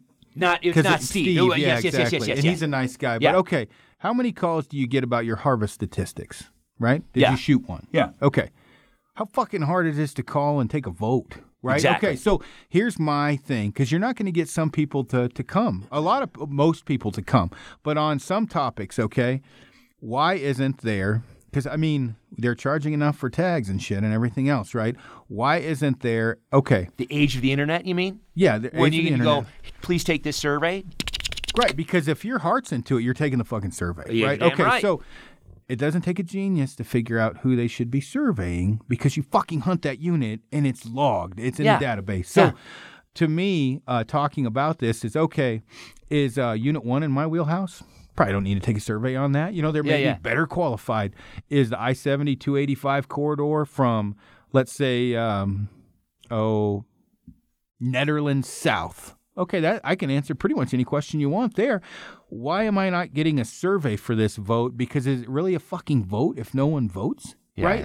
Exactly. So again, that's where I said some of these public processes are a sham because I saw it. I was part of it. I mean, not part of it, but I tried to fight it when I was involved. So the point being is you've got to show up. Yeah. You know, if you want that. Now, granted, I'm with you. I hate the excuses. We are in a day and age where things really can be easy. Yeah. If they wanted it. Okay. Yeah. So we can go down all sorts of conspiracy theory rabbit holes or whatever, or, anti-government, blah, blah, blah. But I'm a small government. Just let me do my thing. So I think to get back, I think, like, for instance, the game camera thing, the state did a good job with it. But I think what ended up happening, it's people. That's the thing. People are making decisions, and people have their biases, and people have their connections or whatever. It's going to come up to a decision. Someone's going to be in charge of making that decision. Right now, they've just kind of tabled it, but they've had a good discussion. But there was a lot of good arguments for it, and there was a lot of good arguments against it, and so I think they're still trying to come up with info. Some of it's trust, okay, for me. Meaning like some of the, I've talked to Dawson. He's a game warden around here. I trust him. I mean, he's going to give me a ticket. I don't trust him that much. But he shows up on my front door. I probably deserve him to be there. I will say that. I ask him the questions. He gives me the answers, and I get it, man. I get it. I understand where he's coming from, and I understand the thought process behind it. But when you don't trust someone or some form or fashion of government, where you start talking about, okay, let's say, which this is way off the subject, but the same thing, the zero site. Okay, so there's hoopla on the internet. Okay, maybe it doesn't even fucking matter. Okay, does it matter? Is it going to ever matter? Okay, so maybe it's not. And maybe the government already knows it's never going to take away a season. But here we are on the internet eating our own, about it. So this is where it comes when I say a panel. Part of that panel would also be to distribute the information out amongst the I say sublings, but amongst the public, okay? Because if that Garmin Zero site has already been factored in, which I highly doubt it has, of hunting statistics, the ratios, whatever, against wounding ratios, okay? Well, that solves a lot of problems of bitching and arguing and everything else, right? We remember the lighted knock issue here, everybody's freaking out, which didn't make a shit of difference it helped you find the animal, not put an arrow through the animal. In my opinion, it was better to find the animal. Yeah. I liked it. But you know darn well that there was people that were willing to just walk. They're like, fuck, I'm not going to hunt Colorado anymore. And this is where there's always been a segment of the trad community that's argued for their own season because they didn't like where compound shooting was going anyway. Yeah. Back when, like, what do you mean you can shoot 60 yards? That's a bunch of bullshit. We need our own season. It's like, what? Okay, hold on. What do you mean you got range finders? I don't need a range finder. What do you mean you're using steel broadhead? That's bullshit. It's like, okay, come on. So, but it is. We are always.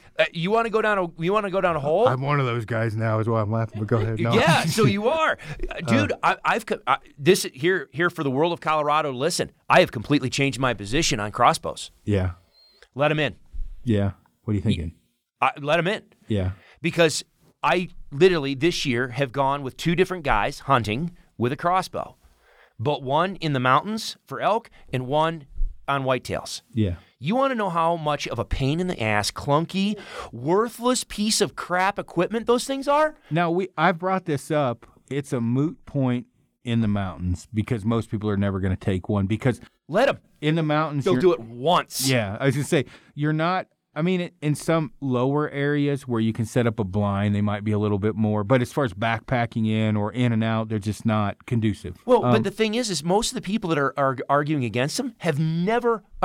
You know this absolutely. How fast and how quiet is it to walk with your bow, compound bow? Let's use a compound. I'm not even gonna go with a trad bow. Yeah. Let's just go with a compound.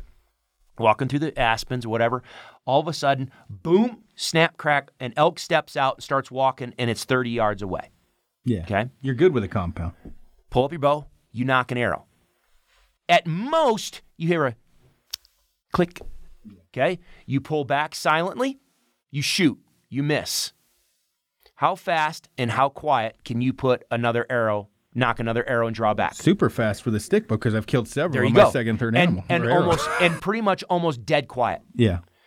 With a crossbow, that ain't happening. They go off, number one, and they're allowed to sin. So that animal's probably not going to be standing there. Now, oh wait, hold on, Mr. Elk. Stand there a minute while I put the bow down or the crossbow down. Get my my little ratchety thing so I can wind this thing up. So you got this excessive movement, this excessive noise. It takes probably 20 seconds to 30 seconds of a process to get. Okay, now I got it back. I got to get another bolt in. Most bolts have a safety mechanism now to where you got to push it in and click. It sits in. You're not getting a second shot off. Yeah. Okay? And if you look at how the mechanics of archery works, I know Joel probably talks about it. Tom talks about it. Everybody who archery hunts, that push-pull, okay? That is what helps when you pull a bow back. That is what helps your whole structural aiming integrity. Alignment, You're solid. But meanwhile, go ahead and grab a rifle, shoulder it, and offhand shoot. Okay? It is very difficult for the average person to offhand shoot. Well, a crossbow is nothing but like a rifle, but it's even bigger and clunkier and bulkier. So now you want to try to pick up a crossbow and offhand shoot? Good luck. Most of the people that are shooting a crossbow are using shooting sticks. Well, now you've got to get the shooting stick down.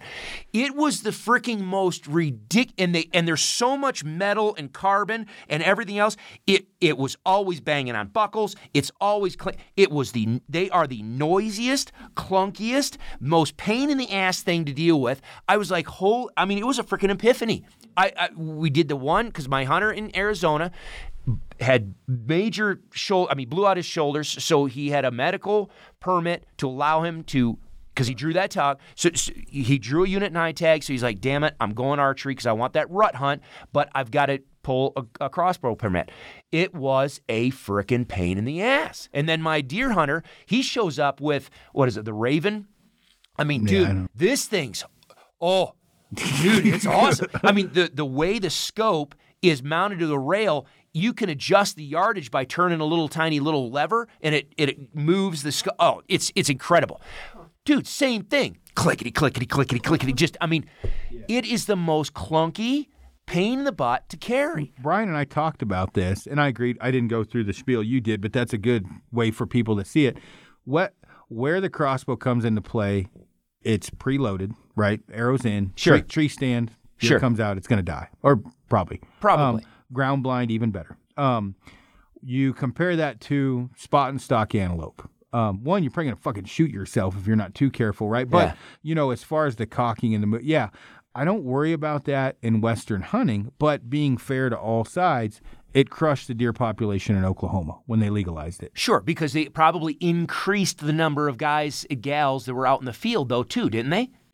You know what? I'm not going to misspeak because I would have to run all the numbers of, public land, private land, and everything else. Because in Kansas, that's part of the argument. See, Kansas legalized crossbows, and there was a lot of Kansas, and they were like, God, that's going to blah, blah. All we're going to do is increase number of bow hunters, and we're just taking from shotgun, or excuse me, all these rifle hunters. Okay, yeah, it basically increased the population out there that was hunting during the archery season. Yeah. I am one of those guys that I don't see that as a problem. I would like to see more people out in the field. And at some point, I probably ought to get a crossbow, because there are a lot of times kids want to go or new hunters want to go. And in Kansas, we have that program where you have veterans, whatever. We've got the mentor program where they don't even have to go to hunter safety to test it out. So some kid comes up to me, or some adult, man, I've always been kind of curious about hunting. I don't have to send them through. You can come hunt with me. I will mentor you side by side. And quite honestly, what am I going to put in your arm? I'm going to give you a crossbow. Why? Because it gives you more time. I can get you in the field more. I can work with your schedule more. I can give you a taste of all sorts of different behavior. I can sell you on hunting because I get to show you all sorts of cool shit with hunting. Yeah, if she wanted to go and I hadn't got her a compound, Amy, or Kaylee, but Kaylee's been shooting since birth, and she wanted to go and say you wanted to shoot a turkey, I would say, let's grab a crossbow. Let's just go. It's easy, and let's just go and have fun and see. Let's say she didn't like guns. Not that she's against guns, but she didn't like the adverse you didn't like the kick. You didn't want to kick in your shoulder. Yeah. So we go with the crossbow. I would guarantee you would know immediately if she wanted to hunt, right? Yep. Does it bother her to end? It got her in the field. And I agree with everything you're saying there, but let me pause. Yeah. And you want to know the other thing about it that's funny? Everybody that I've taken, that I've been, I've got two guys this year. The landowner that I hunt with, he during archery season he hunts with a crossbow, and then I've taken a couple people. Every single person that has hunted with a crossbow, at the end of the hunt is like, that was fun. Yeah, I need to learn to shoot a compound. Yeah. It was not that they wanted to keep going with the crossbow. I don't know about now, but a few years ago, there wasn't anybody I wouldn't shoot against for a lot of money at 60, 80 yards, my compound versus their crossbow offhand. Oh, absolutely. Yeah. Well, in every single one of my hunters, they've got the crossbow that says, that this will shoot. That if you put it in a vise or whatever, it'll shoot the same hole at 100 yards. Yeah, that's the machine. Yeah. But that ain't you. Every single one of my hunters it needs to be 60 and under. And then when the fit hit the shan and we're in a hunting scenario, he's like, 40. I really don't want to shoot anything beyond 40. Why? Because you look through that thing and you go, okay, now, you're shaky. Can you hold a rifle offhand and be accurate? Okay, now with a rifle, rifle and bow kills completely different. So maybe you can shoot offhand, out to 100 yards, because if you're plus or minus a few inches, it doesn't matter. That freaking hole's going to carve a hole through them, and the shock value, all sorts of blah blah blah. But with a crossbow, putting a bolt and a broadhead, you still need to be within a plus or minus a couple of inches to keep it in the boiler room. And most folks are not that confident. I don't care if you're on shooting sticks. All right, well let's switch it though. The zero. Okay. What would you say the number one reason people missing, let's say, whitetail is, other than shitting their pants? Probably you're going to argue misjudging yardage and or the deer jumping the string. Well, I would say shooting them on the move, because they're doing that a lot. Yeah. This is West. This isn't Alabama. Oh, I thought you said whitetails. Yeah, I do, but I'm saying Midwest over. Oh, okay. In my opinion, Kansas, Nebraska, Oklahoma, those deer are dumb. In comparison to Georgia, Alabama, Tennessee, they don't look up. They don't. And I've hunted them all. Those deer. I've hunted. They might look up less. Let's put it that way. They look up less. I've killed probably 5 whitetails in Kansas. I've killed, 6 this year in Oklahoma. I've killed a pile in Nebraska. The smartest whitetail I've ever seen is about as bright as the youngest, dumbest doe in Alabama. And I guarantee Broderick, who's killed everything all over the world, he will argue with you until he passes out. Well, I'm putting paint on my face in Oklahoma. And he goes, what the fuck are you doing that for, the gram? And I'm like, what do you mean? He goes, you don't need that shit here, man. And I was like, whatever. He's like, shut the fuck up. Quit putting your camera. That's how Broderick is, right? He's like, you don't need it. I'll grow my beard. We just put a fucking ghillie suit together for Alabama, which I would have never worn before, because it'll take you 15 minutes to get your bow on your hand. They are that skittish. I've never seen anything like it. But how much cover you have up in the trees that you're in? It depends, but I mean, obviously, we have to pay attention because you won't It's get your open. bow drawn. Like, I've got fucking telephone poles in Oklahoma. They don't give a shit. They're coming, right? They don't care where. And you do the buzzard thing in Oklahoma or in Alabama. They just don't come, right? I mean, they don't. There is no shot opportunity because they don't even come within range, right? I've never seen anything like it. But and so they duck more. But that figure too. They're hunted nonstop. Yeah. There is no break. What does it say? Yeah. What does it start? September and end in December, January, February. Yeah. So I mean, we're going down February 1st, right? Still hunting. Oh, there you go. Yeah. So, fair enough. Yep. But having said that, coming in or with you don't have to draw. You have that movement is gone. Okay. So that's a big part of it. So whether it be ducking the string or them taking off or whatever, you don't have to draw the bow because in the tree stand, everybody I know with a crossbow, it's cocked and ready. You can't do that out west is easy. Yeah. Where with the zero, what that takes away is this. Yes. Right? That takes away how many deer have you lost from that movement? Oh yeah. No, or either because of the movement or realistically because the time I took to pull my rangefinder Crossbow, up, fucker. Yeah. that's all I'm going to hunt with from now on. Absolutely, man. So the time it took me to grab my rangefinder, range it, put it down, get on that period of time, the animal has moved out. I've lost my opportunity because the animal moved. I'm like, God damn it! I should just trust it. Yeah, no. So that having that movement will eat up some opportunities. Yes. So how many 150-inch 8 points have you seen? Whitetail. No, not many. Okay. Well, I missed a 150-inch 8 point this year. Legitimately bigger than the 10 I killed or as the same size. And snortweezed. Right. And I will say that it's nice, the fucking things just come to snortweezes, right? Like nothing I've ever seen, right? I mean, they just... Because he's got a good buck-to-doe ratio down there. He's got plenty of bucks. They manage the shit out of it, okay? Yeah. So, comes in, but it's coming in parallel to me, but away. So, not quite parallel. So, it's gaining distance away from me but he's as broadside? It's coming in, but he's broadside. Okay, all right. He comes out. Now, I have a stick bow. I'll get bashed for this. My point-on's 40. Yeah, so but I watched your group the other night, and I was like, God, freaking... Your group at 50 is about what I'm shooting at right now with my compound.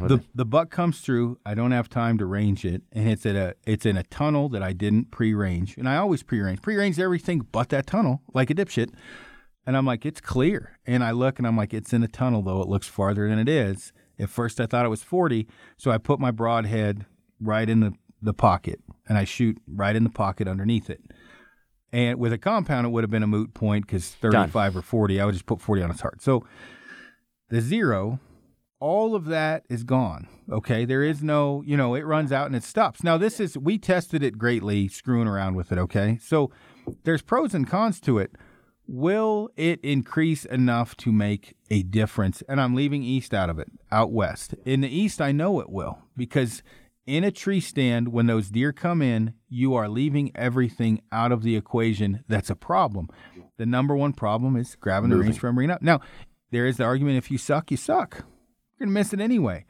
Okay, but if you're a killer, you're going to be even in better killer. Okay? Yep. But will there be less animals wounded?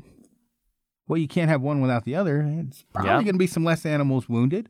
Is that better then? Okay. Exactly. Well, the system has worked for a long time with wounded animals. They take that into the equation. So now, but okay, I will argue that they take that into equation, but they don't have any quantification of it. I was gonna say that's not my. I should say that's what they tell you. Yeah. Okay. But how do you quantify that? I made a phone call when I had shot that because I'd never wounded very few elk. I made a phone call. I hit an elk in the leg with my stick bow. And of course, everything I did, Brian, public fucking all the way to Norway, right? Everybody knew what happened. And hit it in the leg, tracked it. The story went up. A lot of guys said I should have punched my tag. A lot of, there was a lot, it's the fucking internet, right? Yeah. Okay. Everybody came out of the basement. I'm more noble and moral than you. Yeah, exactly. And I'm like, well, I'm going to keep hunting. Okay. But I hit it in the leg. So there's the argument. What if I hit it in the stomach and it's going to die? Should I punch my tag?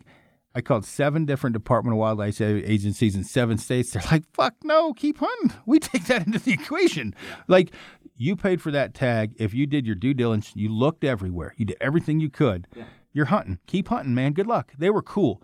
They said, we take that. Now, and another thing, to add to that scenario of the wounded animal, I shoot an animal out east, which I did, jumps a fence I can't get to. Okay? No one can get permission on. We can see that deer dead. The Department of Wildlife agent is telling me they will give me a ticket if I cross that boundary. Yes. We have to leave it lay. What the fuck does that say about our society today? That animal's fucking gonna die and get eaten by coyotes and birds because of a fence line. Okay? Oh, no. No. So how big of a deal is it if you've backpacked in 7 miles and shot one and hit it in the stomach?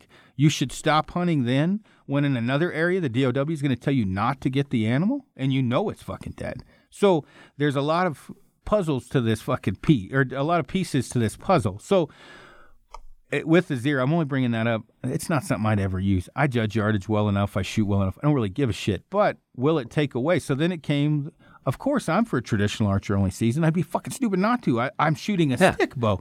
But I do think that with it, I do think it could be used as a management tool. And that's why I wanted to ask you this. And as I ask you, I'm going to go pee again. Doesn't it make sense if the numbers are low in a certain area? Numbers of animals? Animals. Okay. To make that a traditional archery season where it'd still be a good hunt, but potentially the harvest ratio is going to go down because it's harder with a stick bow. I mean, it obviously, you don't have to potentially increase the numbers, make stick bow hunters happy, raise those numbers back up, and make it into a stick bow only unit. Not just a season, but a stick bow only. They did it in Oregon, it works, so you can't argue it. That unit now, where the numbers were decimated, that unit now, and very few people put in for it, and it's an unbelievable unit. Could it be used as a tool? Would you want to use it as a tool? I'm not throwing my 2 cents in, but I do think that if there becomes if it becomes an issue where seasons are and technology is an issue, I don't see another way other than shortening advanced compound season and adding a traditional bow season. One of them is going to get shortened. And that's not what I want, but I'm saying, what else would happen? Yeah, I don't know. I just go. I see the point behind it. I see the technical benefits behind it, but I don't like it. I don't like fragmenting. I mean, goodness frickin' gracious, we fragment ourselves 8 ways from Sunday already. I would, I see the point in it. I don't know. I would be very curious to see the whole deal about that Oregon hunt and see what kind of it was before and what they're dealing with now and how it's going now, because I don't know. We in Colorado, at least in Colorado, and that debate has been going on for years of having trad only seasons or trad only areas. To be freaking just blatantly honest, my opinion of that discussion has nothing to do other than jealousy, other than just competing values, to where I don't like you because you're doing that. It's just this petty bullshit argument between groups that I just don't like to support. So I see the point of that. I'd like to see what's going on in Oregon, but I would probably knee-jerk reaction, unless you really made it. I mean, knee-jerk reaction, I'd be like, no. I would I would say I would rather make that a limited draw unit for archery first. Because, again, and this is a whole nother freaking rabbit hole. Okay, hold on. What if traditional archery numbers were much higher? I don't think I would. I look at you're archery. Saying if there's as many stick bow hunters as compound hunters, that wouldn't sway the vote? Oh no, I'm saying it absolutely would sway the vote. Maybe not mine though. Yeah. Okay. Well, and that's so part of as we dive down this rabbit hole, which you and I pretty much see eye to eye on all this. That I brought up is the stick bow hunters have zero voice because they've done a fucking horrible job because they've been assholes. Not all of you, but most of you. Yeah. No. And I've seen it firsthand. Like, you've sent me email, so fuck off if you're going to send me another one. the numbers aren't there because it hasn't been cool enough and the cool compound stuff has taken over. And so strengthening the numbers, and this is a whole nother bag of snakes, strengthening the numbers in traditional archery would help have more of a pull of a vote. So if you talk about, okay, you talked about becoming a limited draw unit. We're talking about technology, though, right? So one way or another, it's limiting seasons. No, I see the point. I do, and I can see the argument. So, but now I will say, having said all that, I'm all for it in the sense because I'm a stick bow hunter now. Yeah, now you have something. Dog in the fight. Well, emotional. You have a dog in a fight, but now you have. Ooh, you mean I get my own little pie? Ooh, yeah, 100%. I want my own little pie. You think about it. Okay, we'll take some units we know around here. G16 right up the road. Okay. S32, which kind of sucks now, but pick a couple more units. I don't. What's a unit on the I-70 corridor that everybody knows about? 28. Okay. What's that come with? 5 tags or something, or 5 units when you draw? It's an over-the-counter tag. And anyway, draw a deer. I think it's 37, 371, all that. That's everybody and their brother hunts there. So let's say, oh, hey, unit 28 now is going to be stick bow only over the counter. I like the sounds of that personally. Yeah, but I'll play devil's advocate. All of a sudden, that unit goes stick bow only. Guess where every stick bow hunter's going? I was going to say, did you just change anything, or did you just stack more guys into one area? Well, because the idea not that many. Keep in mind, I'm being realistic. There's not that many of them, and there's definitely not that many that are going to backpack in. Yeah. So I went from competing with every asshole with a compound. Yeah. Now to having every your own asshole with a stick. I'll compete with the stick guys every day. Yeah. There's no, I mean, you'd be dumb not to. From the outside look, I could be totally wrong. Yeah. But when you talk about numbers, how many stick bow hunters do you know? How many do you know? Oh, I know a handful, but I know the community is what, a couple hundred people? You're out of the wheelhouse though. How many do you know? Oh, half a dozen. All right, how many compound hunters do you know? Yeah, exactly. Okay, well, and that's what I mean, like being realistic. And so, again, and this is just us talking shit, but when you look at it or whatever from one area to another, it would not make me depressed to make a unit for goat, a unit for sheep, and a unit for, not moose, maybe not even sheep, but maybe sheep, maybe goat, maybe deer, maybe elk, one unit, a stick bow unit. It's not going to hurt my feelings, but again, it's not going to hurt my feelings if they don't.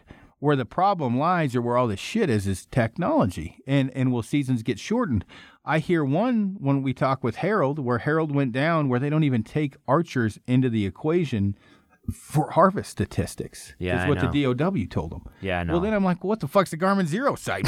You know exactly. what I mean? Like, that's the point. And see, and for Colorado, and again, agency folks that are listening to this that I haven't talked to or haven't gotten, I apologize, but in the past, archery has, in my opinion, the value of archery season and hunting has been shit. They don't. And we've got, I know for a fact right now, to this day, we have senior wildlife officials that you have 0 to very low value for archery season. And quite honestly, if they thought they could get away with it without public, they'd just get rid of it. Yeah, they don't, and I've heard that many times. And I don't understand that, because that's the segment of hunting that is growing. Yep. Why in the hell are we sitting here talking about trying to limit archery hunting and limit bow?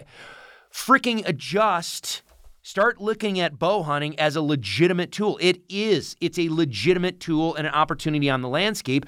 Instead of trying to say, well, this is getting out of hand because now we're screwing with our rifle hunters.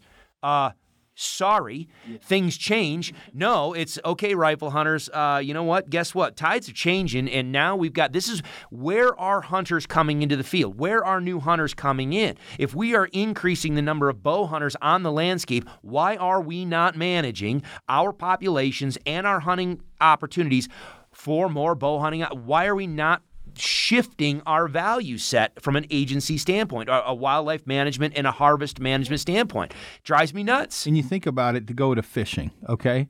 Now, you've never fly fished much. She comes from a family of fishermen. But let's say the lake where we caught all those let's say that goes to fly fishing only. I bet Amy takes up fly fishing. Yes, okay, so that's where I was going to go. If Yeah. you make a unit that's, a good unit it's just a trad bow only unit, how many people, because they're like you, they're like, holy shit, I'll pick up a trad bow. Brian said the same thing, which would be good for traditional archery, which wouldn't hurt my feelings. Sure. So, but what would it do for wounding loss? Who knows, right? Because how many are going to go through Joel's stuff? How many are going to go down to Tom Klum and actually get it right? But the same argument can be made. I can go pick up 40 compound shooters that I could outshoot with my stick bow that shouldn't be in the woods anyway. No, yes, you're right. But are you the norm? No, but I practice enough. But those people, are they going to do that? They're the norm. That's my point. No. Those compound people are the norm. They're the norm in the field with a compound, so they shouldn't be hunting either. No, but my point is, those are the people that would bail and go over to trad. It's the same argument. That's a guess. I bet you would, because I have a feeling you would get some. I think, you'd get some. I wouldn't argue that at all. You'll get some, but what I would say most is the people that want to enhance their season and opportunity, they're real killers, are going to pick up the stick bow. There may be some inconsequential in the middle, but for the most part, right now, if you said, hey, Chris, Unit 201 in 2020 is going to stick bow only, you got about 100% chance to draw high 90. Oh, goodness gracious, yeah. You're probably going to call me or call the Klums. There's not enough. Well, yeah. How many tags do they give out there? I don't. Yeah. Your 20 or something. Yeah, your odds of drawing just went through the frickin' roof. So yeah, and that's what I mean. Like it can be swayed both ways, but I will argue with the argument though with the wounding rate. From what we see, there is a bunch of chuckle puppets that grab their compound a week before season and shoot. So the wounding rate, I don't think with the stick bow and the compound is inconsequential to me, because there's as many people, and I mean a little bit crow on this, there's as many people wounding with a compound as a stick bow, sheer numbers. No, right? and I can't argue that either. Right? You're right. But yeah. Now, I'm not saying there's guys with a stick bow that suck, because there are, okay? And with me getting beat up now soon, Clay Hayes was a guy that we went round and round and round about this imposed distance and wounding or whatever. And my point was, because he was saying it doesn't change or whatever, and here's my point, kind of a point, is if your effective distance with a stick bow is 20, you should never pass that. And I'm like, well, we're human. If a 195-inch deer comes in at 27, tell me how many humans aren't shooting. Same with a compound, though. I will, whatever, agree with that. That happens with a compound. But, I guess where I'm getting at is I don't know how much it would matter because the stick bow numbers are so low. And this is when I was talking about earlier. If the stick bow numbers were higher, one, there's more pull, right? You have more of a voice. We don't have a voice right now to speak of. And I get hate mail over this, but suck it, it's true. Take you're absolutely right. You don't have the numbers. And in the past, some of the people that have been vocal have been very polarizing. Yeah, well, and I got to see them firsthand. I mean, remember when I said when you first pick up, if you were effective with a compound and you go to a stick bow, be prepared to wound and miss more.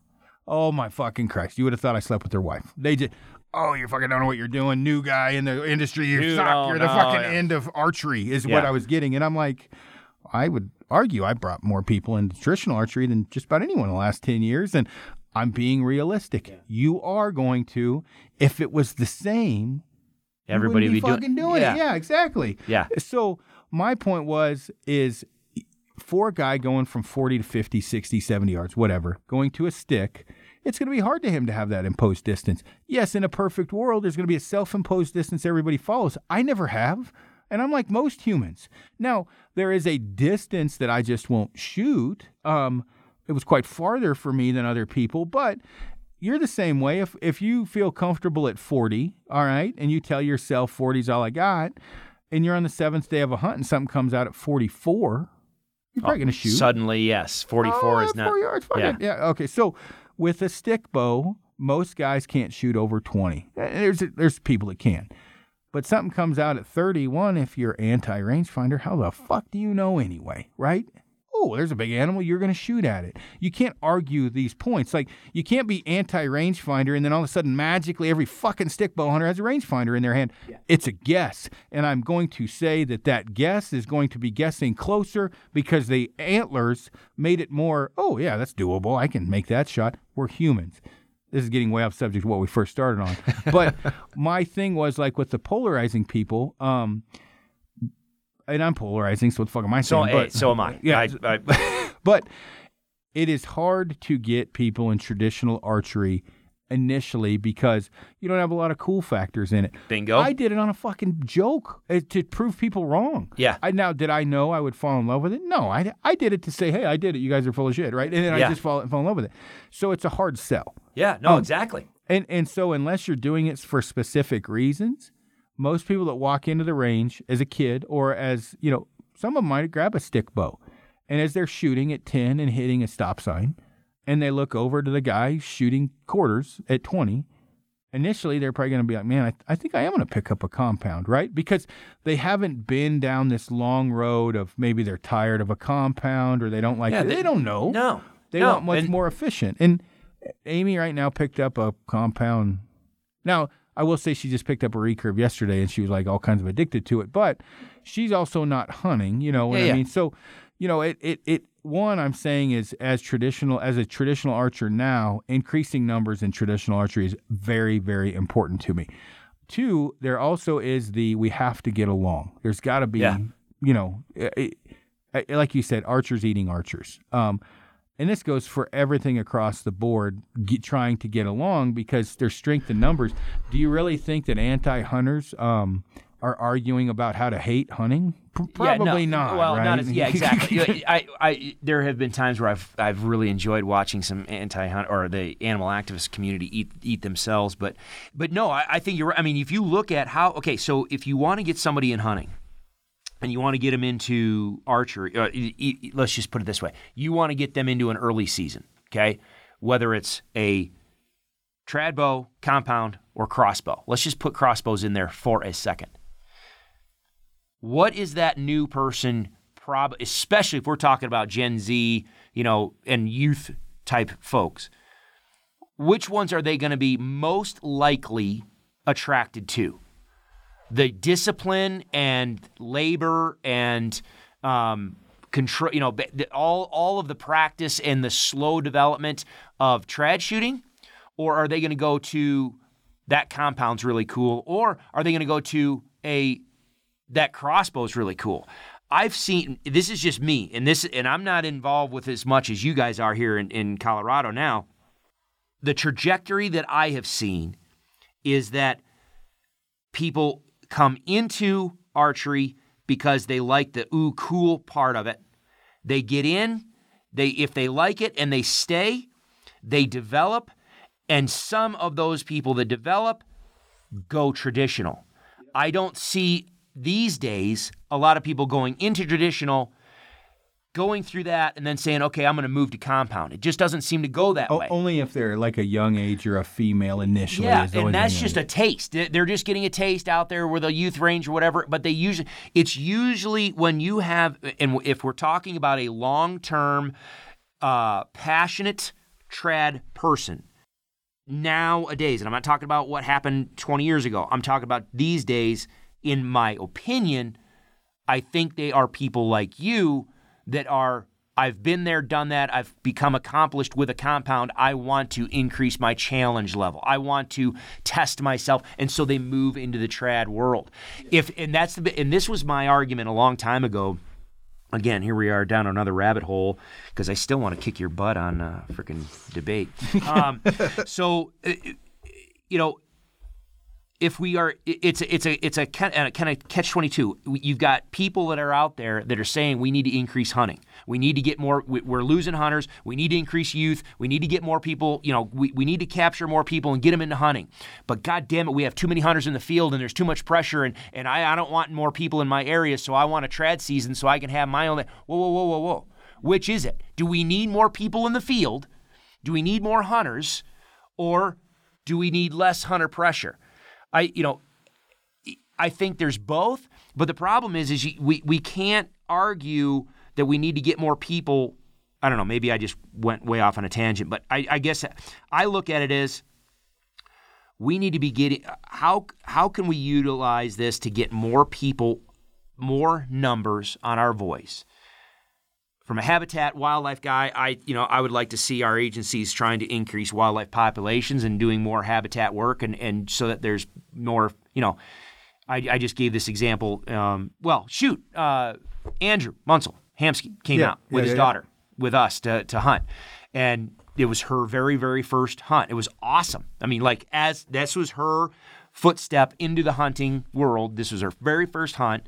So they came out to do some doe hunts with us. And so I sat there and I talked to them. I'm like, all right, so kind of what do you want to do? Do you want to kind of just, where do you want to go? How far can she shoot? Okay, it's, basically she was using a rifle, but it might as well have been a bow. She wanted them really close. So I told him, I said, I'm going to put you in the bluegill pond. Yeah. I'm going to put you on the ground blind where you're going to be. Dude, there was 150 deer in the field around the ground. I don't know how they didn't smell. They were literally 150 deer around that ground blind. Yeah. But that's the thing is you take new hunters, you capture new hunters by putting them in places where they have lots of critters, lots of activity, lots of cool factor to where it enraptures them and they want to do it more. That's where we need to be having the debate and the argument, not how do I fragment myself? How do I get my own little piece of the pie? I don't want more hunter pressure. I don't want more crowding. You can't have it both ways. I think you can if it's managed accordingly. Okay, yes, I agree with. Okay, yes. So, you were going off on your tangent earlier, which I agree is confusing because, I say confusing. To me, I think the strength in numbers, right? You got to get more people into hunting. But I think what needs to coincide that is the management of the increased hunters. Now, if rifle season is decreasing or staying the same, keep it the same, whatever. Yeah. Without knowing the numbers. If hunter opportunity, all these equations going, well, I think like over the counter with caps, okay? Or a draw over the counter, meaning, you got to actually do some labor. That's going to weed out the weak anyway, okay? You're still a hunter, right? So define a hunter. Okay, well, to me, a hunter is somebody that doesn't vote against hunting. I don't give a fuck if you hunt or not. If you're sabotaging yourself, yeah. Okay, so, and this is where, and I've had somebody else bring this up to me, which is it? And I'm like, okay, well, what's a hunter? Okay, a hunter is someone that is pro-hunting. Doesn't fucking mean you go hunting. That means you're pro-hunting. Then you're a hunter, okay? So does that mean you grab a weapon and go into the field? Not necessarily. But we need more people on our side. That may be someone that occasionally goes and hunts birds, but they're going to vote for hunting. Exactly. You've got people that just upland bird hunt or just waterfowl hunt. That may be the person that occasionally goes on a party hunt for elk with a bunch of other buddies once every 3 years. He's still a hunter. Okay, you're talking about hardcore every year hunters. Those hunters need to be managed. I feel we need to increase pro hunting. Okay, but do I want 17 jack wagons at the trailhead? Not really. And I say 17, depending. But let me devil's advocate. Okay, most people that complain about hunter pressure, what was the problem? Okay, let me ask you this question. This is not rhetorical. I'm asking you this question. When you sit there and say there were 17 jack wagons on the mountain, what was it that you did not like about that? Oh, experience of that specific hunter. And again, no. So from your what did you not like about encountering those 17 other people up there on the mountain? Increased pressure on the animals, which is what I'm talking about. All right, now, manage. Let me flip that around. If you had 3 times as if you had 17 times the number of animals on that mountain, would those other 17 hunters be a problem? Probably. Yeah. Well, do you think so? Yeah, most of the time. Well, yeah, but if you've got more critters up, see, that's the thing. Most of the time when people complain about hunter crowding and hunter pressure, it's because they ran into other people and it screwed up their hunt, or they at least thought it screwed up their hunt because they either didn't kill something, they didn't see something, they had more challenges getting on animals. However, I can look in my situation, and when you carefully, if you manage for increased population, you're going to have more encounters to where I think... Let me dive into that deeper. Most people aren't physically capable of doing what I'm doing. No, but I'm talking about the average guy. You're going to park at the trailhead. You're going to go maybe... But you were asking me, will that affect it? Me? Probably not. Everyone else? Probably so. I don't know. I think if we were managing our population, increasing population numbers, and folks had, I think people reduce. Can you keep up with me in the field walking? Of course I can. Okay. If you can, well, no, I was just joking. saying, I'm but joking. if you can follow those animals. Yeah, okay? yeah. I mean, that wasn't a Yeah, big yeah. dick thing. You're no. good, right? Okay, you go in and I guess I'm looking at, just so we're on the same page, most of the people that made it to that mountain had to turn around where we were, okay? Yeah. There was half. Yeah. Okay, the other half stayed. Out of that half, 4 of them were 5 were killers. Okay, the other ones were fucking outclassed, okay? Those people that were outclassed, or I don't say outclassed, but beyond their depth. They extended themselves beyond what they really should have. All right, you ask them how their hunt was this year. Probably going to be a little bit different than how my hunt was, because they could not, and I'm being realistic. Okay. If they fill out a survey, their hunt's probably not going to be as good because they weren't physically prepared to do what was necessary to get the job done. But I think okay? you're making my point, because if Possibly. so increased number. Yeah, if they ran into the quality deer that they wanted at a mile in, fucking dumb deer is going to hang around a camp when you can't leave it. I don't give a fucking how many deer are there. They're not going to hang around a basin you're stuck to. You can't physically leave from because you weren't fit enough to get there. You know, wild animals, how many deer, good deer, are hanging around a stinky guy that are going to hang out? They're leaving the area. Correct. However, how many people complain about their hunt when they're constantly seeing animals, engaging animals, having opportunities? All of them. Yeah, no, I don't disagree with that at all. And having said that, I complained about my hunt to a degree because I said there was a bunch of more people back there than I could believe.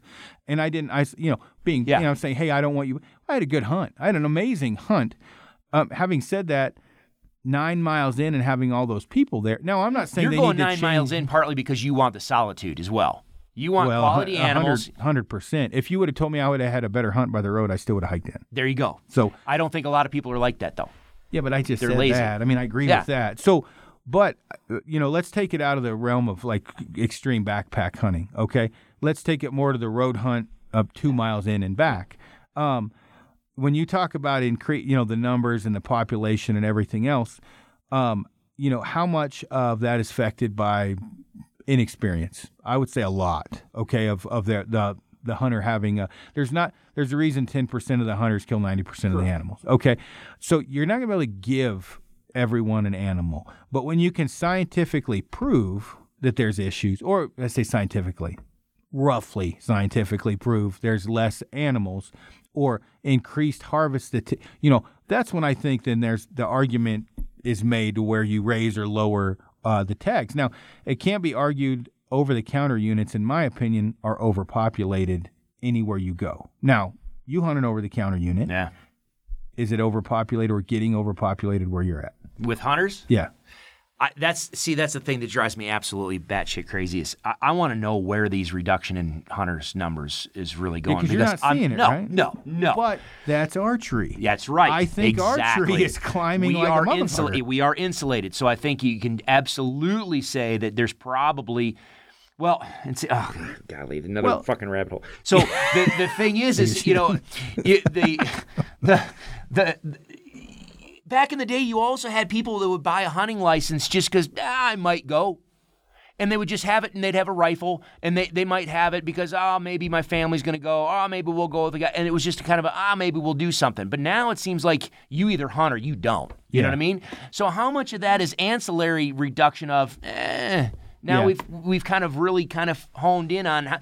We used to go to school with a shotgun on the back rack of our truck. You know what I mean? Yep. We don't have that anymore. We just don't have. It's just a different world. But is it because we're actually quote unquote losing the number of actual hunters in the field, or are we just prioritizing a little bit different? I don't know. But I'm not seeing a reduction. If you ask my daughter, she's a hunter, she'd say yes. Yeah. She never hunted anything. Well, she shot the gun and shit. She probably shouldn't have, like squirrels or something. But she's a hunter.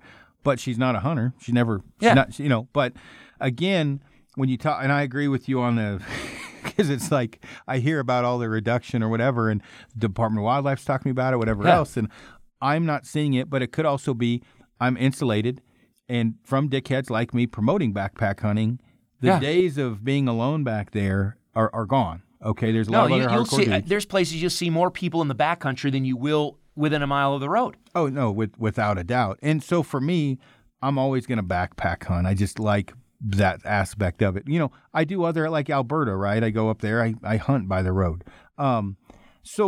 But as far as, you know, the conversion for me is I guess what I was getting at earlier is I want people more to understand hunting for what it is. So when something comes down to a vote, we don't look like bloodthirsty killers that are, you know, mindless or whatever. And Amy and I've talked about this with your mom and understanding the circle of life. Give you an example. Iron Will posted, which sucked because I shot it with a Valkyrie, but whatever, my mountain lion. Yeah.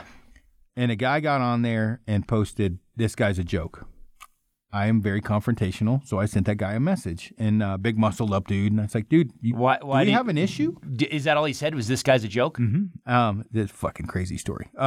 This guy's a joke. So I sent him a message. I said, "Hey, dude," I said, "I saw your comment where you called me a joke." I was polite. Yeah. I just said, "Is there something there? Have we had an issue before?" And he sent back a relatively lengthy about, you know, the whole predator management thing is a joke. You know, you guys always say that when you shoot a wolf or whatever, it's for predator management. You need to leave those animals alone. And he had so I sent back and I sent links and I said, one was that mountain lion eating that mule deer. One was a wolf yanking a calf out of its mom. And then I sent the statistics of the grizzly or the brown bears eating all the moose in Alaska and on and on and on. And then I said, "Hey man, I think you should do some more research before you just spot off the hip because predator management is a big problem. It needs to happen." And I said, "I understand from the outside looking in, from the uninitiated. Mm-hmm. You don't know. You see a cat getting shot, you don't like it. But it's important for me that you research this." Turns out we served in the same unit in the military. He was under Sergeant Tetrault. He lives right down the road, which he didn't know. And I was like, "Dude, come on down." He's like, "What, do you want me to get my ass kicked?" And I'm like, dude, we'll hop on the podcast. Let's talk about this. Yeah, exactly. And I said, "Come on down." That's me converting someone to not an anti, to a neutral point to where he may think about it. Okay, now, how many fucking I'm not supposed to use the R word. Sorry, Isaac. How many people hop on some bandwagon somewhere and put that horrible foot forward for hunting, right? Oh, yeah. You know, that's what we don't want. And so when I talk about the hunter numbers, I'm talking about pro hunters and more hunters in the field in some cases, but the management needs to go along the lines with that. I'm all for, and I got some hate mail from out-of-state hunters because I said the draw should be 80-20, 80-10, like every other state. You dream about whatever, and I'm like, hey, man, look, take your own home state and look at that. Like, you can't, you know, they said I was being a selfish asshole, and I was like, really? Because I looked through our history of messages, and motherfucker, I've answered everything you've ever asked me in the last 2 years for free. You don't own a Kafaru pack, right? You own my competitor's pack. I've given you units to hunt in. Yeah. And I'm selfish because I spoke to, would you rather me be like most everybody else and fucking lie? I'm telling you the truth. I would like my hunt to be better. Not just mine. When you draw, I want your hunt to be better as well. And for some guys, I totally get it. They just want to get out here. Right? They want to come out west. I understand that, and I am very sympathetic to that. But I would like for them to come out and actually kill an elk. Some of those same people have come out here 7 years. Department of Wildlife loves them. Fucking, they're going to retire off the money they make because they certainly aren't killing anything. We ran 2 guys that came in here. They came up, grabbed Dana, they came back and got me. They questions, right? They hiked all day. They got into elk, which is the ass running away. Yeah. And I'm like, well, there's where you fucked up, right? You don't hike all day, right? That does not the wind swirls. And I'm explaining this. They were so happy to just come out west. They didn't care. They didn't care. Yeah, they didn't care. I love that. It's great. But coming from a guy that wants to put an animal on the ground, I really don't want that guy going through my honey hole, right? So, is that mean that that's going to get hunters out of there? No. I mean, there's still going to be guys that are just happy to be out here running around in the woods. But again, I would argue in the state of Colorado that an over-the-counter with caps unit, there would be anything negative for that season, for that, other than revenue. Lay it on me. I don't know.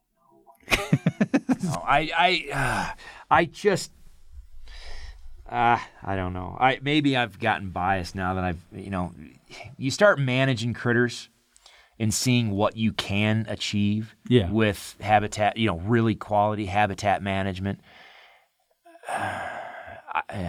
I say open the freaking door and let me get in there and manage the habitat, and I'll freaking put more deer and elk and everything in. But just that then you won't have. But that's the same thing. I wouldn't disagree with that either, right? I mean, I'm not when I'm saying manage. If no one's going to manage habitat or yeah, you're right. So if you're managing what you got, manage what you've got. And so let's take when you talk about management though. And so you're talking about hunter management in the existing landscape that we have. Well, let's take Amy. All right, Amy wants to go on a hunt. What's the first hunt you think I'll bring her on? I always took people on a pronghorn hunt or something like that. No, I'm talking anywhere in the United States. Oh, whitetail. Just take her to a freaking whitetail. Or turkey. Yes. Yeah, or turkey. Either one. Okay. Why wouldn't I take her on an over-the-counter backpack hunt for elk or off the side of the road? Mountain goats. Put in for mountain goat. That'll be your exactly. Actually, you know what? It's the proverbial bluegill. It's the proverbial bluegill pond. I'm not the mountain goat because she's going to get one, right? I mean, she will get a mountain goat. In Colorado, that would be one of the first hunts I would take her on is mountain goat because we're going to see white fluffy mountain goats and she's going to kill a mountain goat. So the reason why is, okay, these are attainable things. I can get her in shape. Yeah. Right? That's all I need to do for a mountain goat. I'm going to be beside her the rest of the way. Okay, it doesn't matter how much shape I get her in for an over-the-counter elk hunt.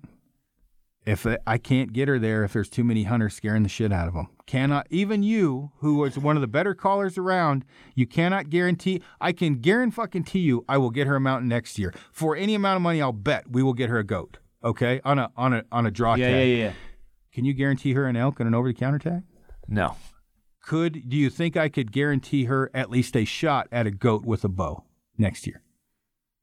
Yeah, I think so. Yeah, I think so. Not mountain or not pronghorn, mountain goat. Yeah. And this is what I'm getting at, and I'm glad you said mountain goat because I would pick mountain goat first. Because what do you got when you check the boxes? Epic, right? You got epic.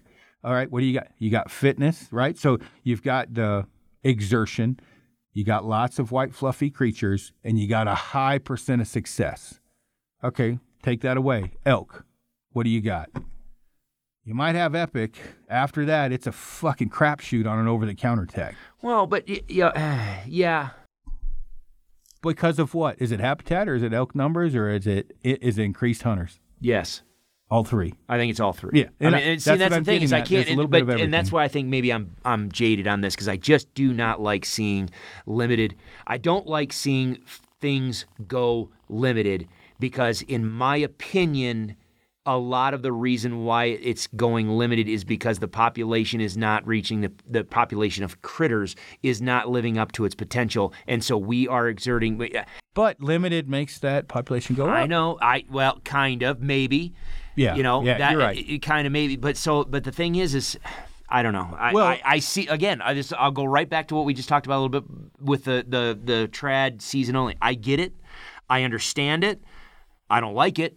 Yeah. But I understand it. I see where it's going, but it's a point to talk about. We've seen it, and we've seen it in other units. We've seen places go limited draw because of the number of hunters in there. One of the places I hunt, it's an over-the-counter area, and for decades now, it's been one of those things. Those comments, it's just this chronic. Just every now and then it surfaces on, do we make this a limited area? Because the number of people in here is just excessive. Where Jay's at, okay? Right, okay. Jay Scott. In Arizona or '06? Arizona. Okay. All right, so where he's at down there, what did you say the average bull he got? Oh, he's the upper end of that. Back when he was he has not guided elk down there for a couple years because he's working with the 06. But back in the day when he was rocking and rolling in Unit 9, he was one of the upper echelon guys. They would routinely 350 plus. Okay, you put Jay in Unit 28, 37, 371. Yeah. What's his going to be? What he won't stay in business, but maybe he would. What's going to be his success ratio and what size archery season? He's going to have a very high level of success, but absolutely the size is going to be much, much less. Right. And in those units or whatever, he cannot go on private land. Correct. Ever. Okay? Yep. Only over-the-counter wilderness and national forest. Yep. Okay. So right now, he's going to go down in numbers in I would guess and I'm only using Jay because he's friends. He's going to go down I would imagine in 9 he was upwards of 90% success ratio. Probably right, but let's make it apple. Well, shoot, maybe you don't want. I don't want it apples to apples. Yeah. This is my whole point. Over the counter is never going to be like that, and that's a given because it's over the counter. Correct. Unit 9 is how it is because it's how it's managed.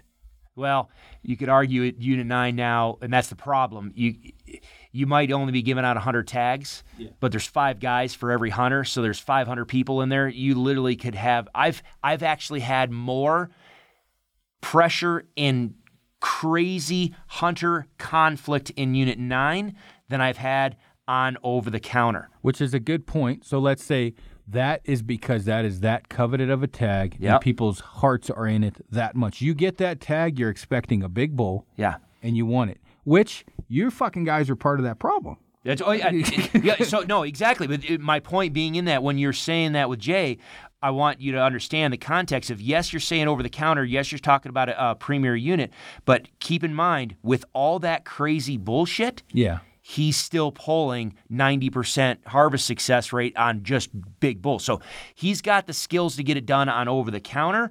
But I think the issue is just you're talking about a quality antler size. Of course, it's going to go down. Right. And I'm not. This doesn't have anything to do with this. I brought it in because of his ability. He is still going to have good success in over the counter. Size wise is never going to. It's just not. They're just not there, right? So when you look at that, okay, so that should be the same for. Everybody has the same opportunity in an over the counter area, right? It is. That's why it's over the counter. But would it be better for the people that get that tag to have a better chance, or is it better to have even more come in? That is the absolute time-tested. Well, and that's what that's a value. And this Jay and I have had this discussion numerous times privately, just on the phone. That is literally a personal values debate. That is your value versus someone. And I'm not being accusatory. I'm saying your value is maybe I'll hunt every other year and have a unbelievably high quality hunt. Yeah. There's other people who are like, I don't give a shit about whether I have a high quality experience. I just want to get the frickin' hell out there and have a chance at putting some meat in the freezer. Right, which that chance is less than 1% for most. For most, but there's some people that's not that they don't care. Right. They are going into those places knowing full well that their chance for success may be slim. I'm actually literally talking about that at the ISE right now, and I'm talking about the associated risks of strategies you employ. Yeah. Because that's a value set. That's exactly right. It's a different value set, and I think the conflict. I'm not being accusatory here, because I see it. I think that's whether you're talking trad versus compound, we're talking compound versus crossbow, we're talking about archery or archery versus rifle, or here's the other one, primitive versus non-primitive. We're talking about all these communities that are made up of individuals that share some level of common value set and well, there you go. They some common value set, and then they adjust or that they evaluate their value set with someone else's value set, and now all of a sudden we start getting these conflicts. And I think that's why maybe this kind of clarified it. I guess we gone so freaking all over the place, but that's why I usually am so against separating seasons or making things limited, it's because usually it becomes this issue of different competing value sets. I'll go back to what we're saying. Just freaking get people out there, man. Well, hold on though, because we have limited units. All right, we don't need to have all limited units. Okay, but you're saying we don't need to have all limited units. Okay, so you're on a biological standpoint or scientific, the number, right? Okay, this is the number of elk that are supposed to be here. Okay, which is a guess, right? Yeah. But carrying capacity, blah blah blah. Okay, so why are Unit 10, 201? Why are those numbers so low? Because that population's fairly high.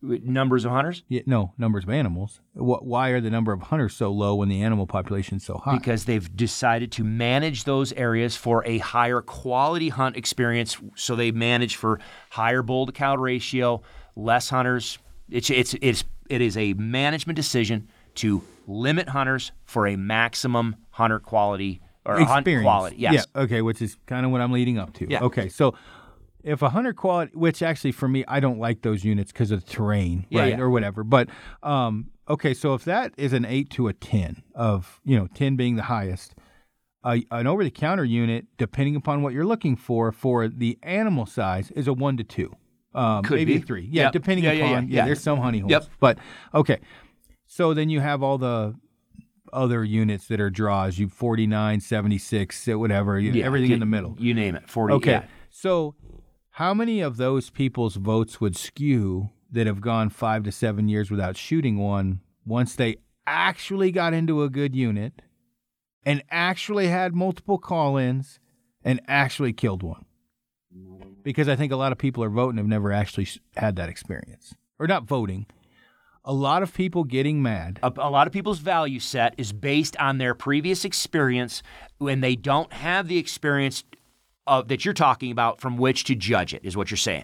They have not experienced that that bugle fest, or what Jay calls a meatball of just freaking just elk. Yeah, the happy circle of shit happening. Yep. Yeah, they haven't experienced that, and that's a great point because this was when my uncle and my nephew, he wanted to use an elk hunt as incentive to get his grades up, but my nephew was like, or not nephew, but I mean cousin.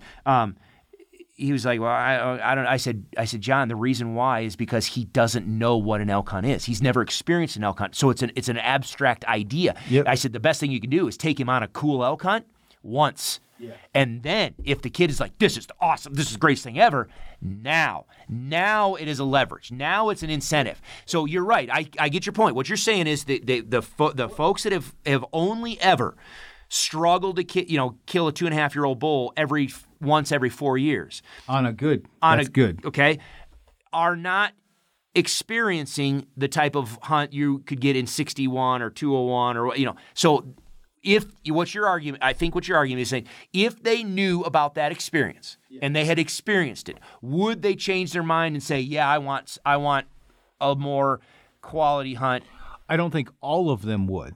I just think some of them might. Would. So if I can hunt, the whole thing boils down to you want to hunt every year. Okay, so and that's where so this was something I brought up is I didn't say what the level of the caps were. Okay, so here's my thing: how many people just don't put in because they're lazy and they're not what I would call a dedicated hunter?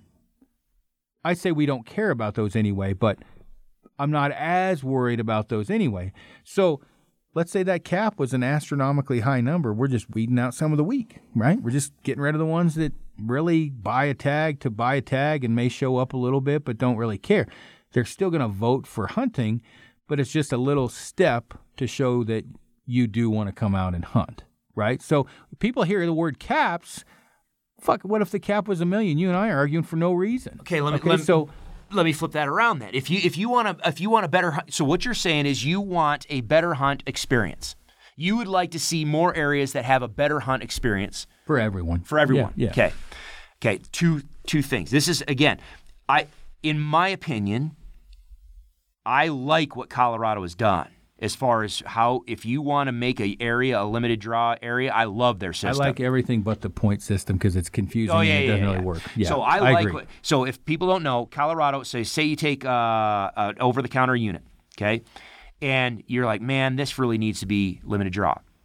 They have a public process in place where you poll hunters in that area, you poll businesses in that area, you poll the landowners in that area, you bring all the people that are in that area affected by a change, you bring them all to the table, and if they're like, yeah, we get behind this, then it can go to that public process, and the DOW can say, okay, fine, everybody wants this, and it can happen. So it's a really good process. It's not arbitrary, you know what I mean? Yep. So I like how they have it. However, I really like the fact that we've got some areas, we've got over-the-counter areas that are shit. We've got over-the-counter areas that are really good if you know what you're doing. We've got over-the-counter areas that are freaking epic if you can get yourself in there like you. We've got limited draw units that take 1, 2, 3, 5 points. Then we've got some of the premier. We've got a good mix across the landscape.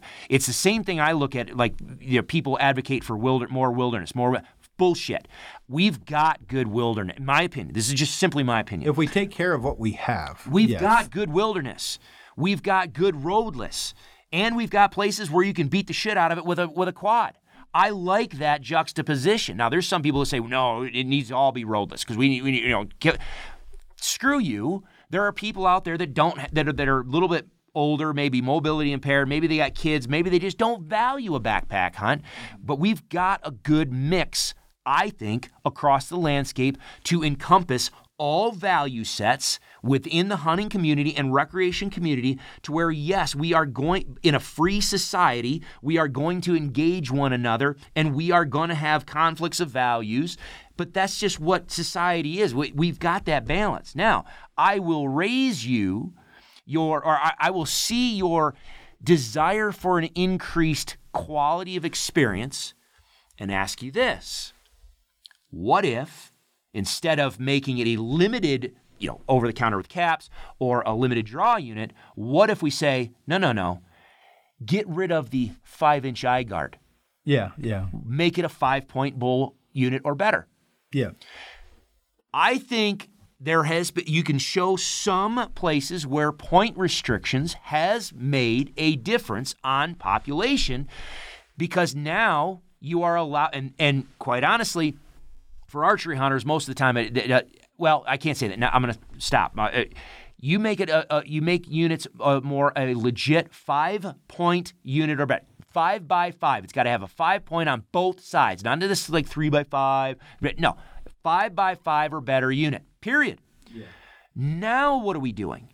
What we're doing is we are allowing that bull population component to reach a older age class. Yeah. Which means now we have a more diverse age class structure. When you get a more diverse age class structure, what do you end up having? More communication, more interspecific conflict. What does that create? Bugling. Yeah, better hunt because you're getting the hunt. Yes, now you're dealing with a situation where the population is emulating more like those limited draw units because the elk population is in there that is closer. But we're not necessarily limiting the number of guys and gals that can go in there and enjoy it. Now, the flip side of the argument would be is, okay, Chris, for 2 years, people don't kill young bulls, but then once everything becomes a 5-point, well, now we're back to having the same number of bulls killed, and it's the same age class. Possibly, because because now once you put you go from a 1.5-year bull to a 2.5, there's a small step in the education of that bull and his smarts. Yeah, and if you go from 2.5 to 3.5 or 4.5 to 5.5, that's a different animal. Now it's a different engagement. The opportunity for hunters to be out there is there. Now they get to hear more bugling. They get to hear more. See more activity and engage it. The elk get smarter, but humans generally don't. Yeah. Unfortunately, and I make my money by giving an educational service to try to make people smarter. Well, it's just a fact of life that what an elk learns in one season compared to a human is 1,000% increase or whatever. Yes. So, this is where we're talking about it. That I feel so warm and fuzzy. If I can kill an animal with a stick, I'm happy. If I can kill an old animal with a recurve, that's awesome. I've worked at it pretty hard. Oh, you've worked at it pretty hard, but you've accomplished something. You know what I mean? That animal was not an easy animal to overcome most of the time, and then you did it with a very restrictive method of take. That's an accomplishment, regardless of what the antler score. Right. And leaving all the technology because we're working on 2 hours and 40 minutes here. Let's go to we haven't one even other gotten thing. To what I wanted to talk to you about. One other thing. Are you going to be here tomorrow? I can be, but we could hit another one. But okay, here's the. Why where you got to go? The next thing, I need to go shoot my bow. Actually, you don't have to go shoot your freaking bow. You just want to get out of getting your butt whooped intellectually. Well, no, we can hit the other one. How many animals in Colorado would you say on over-the-counter tags flee to the green zone of private land? Oh, goodness gracious. We don't even have to ask that question. 80%? Oh, if there is sanctuary, and again, this is part of the seminar I'm giving now, if there is sanctuary nearby, they will go there, period. Yeah. End of discussion. Now, and that sanctuary at one time, or still is, pockets and farther in. Used to be. Now, because of dumb shits like me and Cameron Haynes promoting backcountry hunting and many others. Yep. That sanctuary, the elk are learning, is there's still some, right? You're Yeah. going to find pockets. Yeah. But eventually that sanctuary, because elk can travel so far, is going to be to private land. And if they have it available to them. Right, yeah, exactly. Yep, I agree. So, but as you learn the sanctuary portion, and I'm giving away secrets here, it doesn't take a genius to figure out where the Sangre de Christos, horrible for sanctuary. Yeah. And so you take Frank and I's hunt. Frank's not an elk hunter. We went a long ways in, so far that I thought we would hit sanctuary, to the point I got night sweats from overexertion after the deer hunt. My body was fucked up. We get back in there, and Frank doesn't know elk hunting. We hit the mother lode of all areas. We've got streams, we've got wallows, we've got cover, we've got everything. We've got 150 elk beds. We've got rubs. We've got no fucking elk, right? There's nothing there. Exactly. So as we're going through this, I hit a plastic storage bin. Several miles in the Sangres, roughest wilderness, in my opinion, one of the roughest in the lower 48. Certainly in Colorado. That's a stud hunt. You got to be a stud to be in there. We are at the pinnacle of an area that we should be knocking down something. We ran into 2 cows on the way in that were running scared to the private land. Yeah. So I'm like, well, Frank, this should be good, but we might as well go home. There's not if it's not fucking here, they're not going to be anywhere unless you else. think they're going to move back in, unless they're going to get bumped from somewhere. But in that area, no, they're down lower on private, and they ain't coming out. No. Okay, so I, as we talked about this or whatever, I'm like, this would be a good hunt the first few days, depending upon who's in there, whatever else, because there's not going to be that many people motivated. Okay, so this is where the rifle hunters complain about the bow hunters. Yes. Okay, they're scaring all the elk down, and we don't get our opportunities. Yes. Okay, well, you've got a fucking gun that can shoot 500 yards, but if it's not on public land, doesn't matter. You can't shoot it, right? So this is where the tag getting taken away from for percentage. Yep. I don't know that it's necessarily that the archers are increasing the harvest ratio. They may be scaring the shit out of them. They may be decreasing the harvest ratio on the other. Yeah. Yeah, exactly. And that's where they argue and obviously it all depends on what unit. There's other units where there isn't as much sanctuary, right? Well, and that's the thing. You see, and this was my number one. Okay, so the Division, I don't even know if you knew this, but the Division of Wildlife actually did a quote-unquote study, and they published a paper on this about bow hunters pushing elk onto private property. They went down, I think it was on the near the Forbes-Chera Ranch, and their study designed I haven't looked at this study in a long, long time, but basically what they did is they went out there and bugled in one area versus bugled in another area, and they engaged bulls repeatedly using bugles, and were able to show that, the more bugling and the more hunting pressure, it pushes elk down onto private property. And then there they are. So that study has been used repeatedly as the argument to limit archery or as maybe not. Well, there's been some people that want to limit archery opportunity simply because they can point to that study and say, well, see, it pushes them onto private and makes them inaccessible. Yeah. I said, okay, fine. Don't do it next to the biggest frickin' gigantic private property that you have there. You went into a postage stamp size public land that's surrounded by gargantuan tracts of private land that the habitat is better on the private land than the public land, and then you went and did your study. Why didn't you, back in the day when the White River National Forest was so epic, when the population was incredible in there, why didn't you go in the middle of the White River National Forest where there is no private land? Yeah. Now do it. Yep. You're going to move elk, yes, but that doesn't mean those elk are still not accessible. That was the biggest thing that I thought it was a bunch of bunk and bias on that study was you did it in a place where it was set up to fail. You know what I mean? You got the result that you wanted. The other thing, too, though, is it is in the Sangres, and I'm going to use that for example, they do come back. Okay, here was my thing is, I've went back down there during a rifle season to fish out of boredom, right? There was elk everywhere where we were 3 weeks earlier. Guess why? And they had that break. There was nothing there, and they came back up, and there was private guys hunting, and they came back out. Bingo. You nailed it right there. Because the private land started doing their hunts, and the elk are like, we're going back up the mountain. Okay, get back to what you said. You said you found a plastic storage bin. Yep. Was somebody caching their stuff up there? No, it was strange. There was nothing in it, and it was large enough for the hike I made. No human could carry it. Okay. So a bear drag it up there, or sheep herders or something? No, I started following mountaineering trails. Someone had to have come in with pack goats from above tree line. Now, whoever did this was smart, which is why there's no elk there, because I'm assuming they killed something. They came in from 13,000 feet down mountain ranges a ways. I'm assuming with pack goats, somebody else found this honey hole that I figured out just off of looking off a map.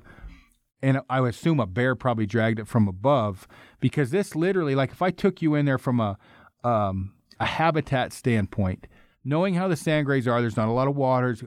This place had it all. But elk. I'm assuming someone came in with pack goats from up above, mules, something sure-footed from above, because from tree line down, it's not that far. And it's one of those areas that those elk will hang out until the end of time, until snow or whatever. Something pushes them out. They've got they got an area to rut, they got an area to feed, they got an area to sleep, they've got everything, they've got water, they've got feed. So, obviously, when we went in there, we went from the bottom, and you could see where these elk rutted, came down from pressure, rutted, hit lower pressure, and then there's a mass exodus that we followed in to private land. That exodus can happen out of private land just as fast, because I guarantee you come in October 1st, 2nd, 3rd, 5th, they're back up top. Because they can make that trek in an hour, right, or less, right? It takes us forever. So I got to pee again, so go get everybody warmed up for our last argument here, which I don't know about what it is. I don't know if you want to go down that road, because it might be a little bit longer than what you want if you have to truly go shoot your bow. Like, you need freaking practice. Go shoot your freaking bow. But no, I've been listening with great intent on your discussions about penetration and arrows and kinetic energy versus momentum, and making the arguments for heavier arrow setups and maximizing momentum, maximizing penetration.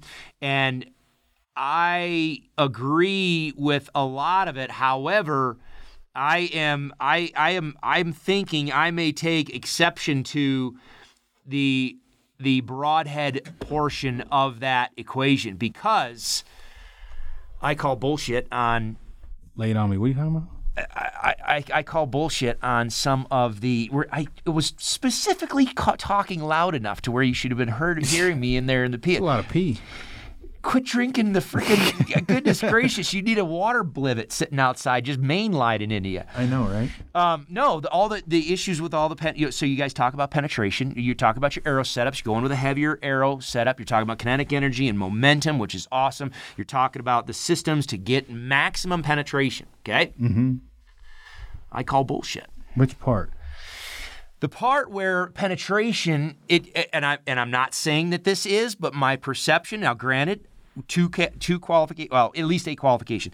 I know that I have not listened to every single podcast that you guys done, and so if you and Brian or somebody else have talked about this, my apologies, but there is a perception that I have gotten on some of the conversations where the focus is on penetration. And I agree with some of that. However, I think penetration and the tie-in of that is, if you're looking at the broadheads you guys are talking about, you're talking about like the Iron Wills, you're talking about the Valkyries, you're talking, or is it the Valkyrie? Is it a broadhead? Yeah, Valkyrie. Okay, Valkyrie, and then the cutthroats, and a lot of the heads that you're talking about are either a two-blade with bleeders, a two-blade with bleeders.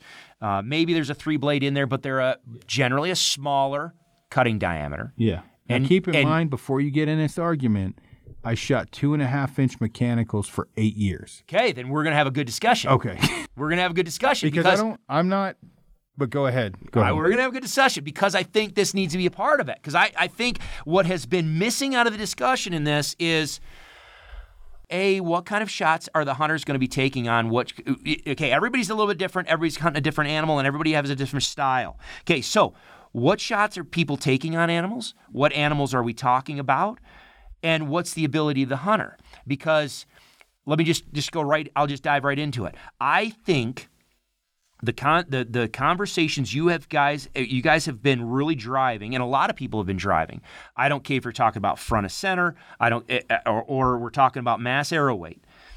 I like the discussion has been moving towards momentum, maximizing the momentum that you can have with your setup. Okay. Let me just say quickly. If you have high momentum, he can't stay quiet. But you can't either.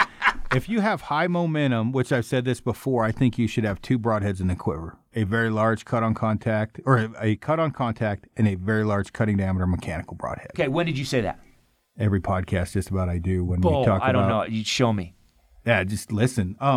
We just did one. Maybe I missed it. Well, and because that's what I've always done. So, but okay, all right. Maybe we're not going to be too far off. Keep going then. All right. No, I don't think we will. All right. What should she shoot?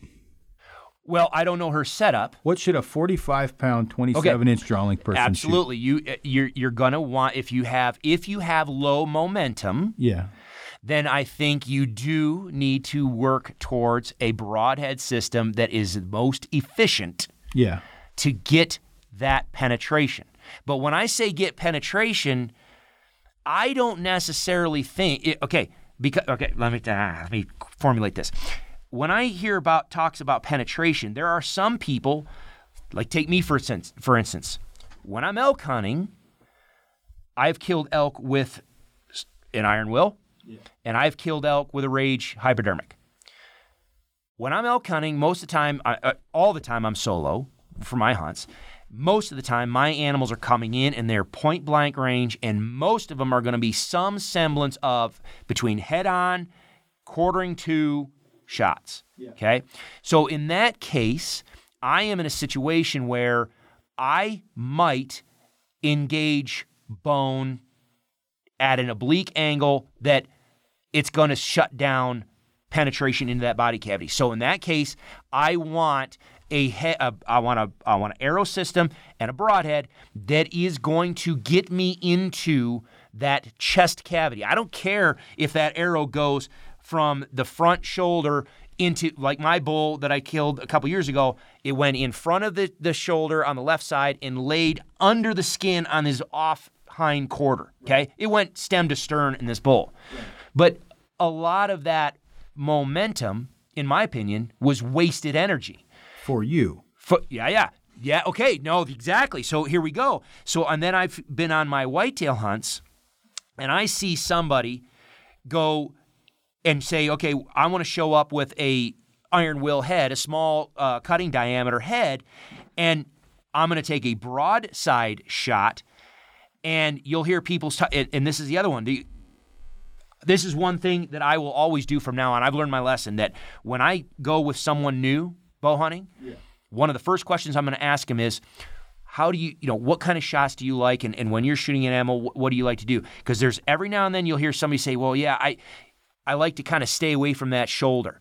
That is a red flag for me that they're going to be holding back, which means they're going to be shooting towards the backside of that lung. Yeah, you won't be in the golden triangle. I am at the shoulder personally. Yes, yeah. Okay, agreed. So depending on what the person is doing, and if you're in a 2-person calling setup, okay, and that animal is going to be, like, even with elk, if that animal's kind of maybe coming broadside to you, an elk's chest cavity, yes, it's wide, but it ain't that damn wide. Yeah. And I think the momentum that we have in our systems, I will agree with you. If you are shooting elk generally broadside, I'm sorry. I love iron will heads, and I will always have in my quiver.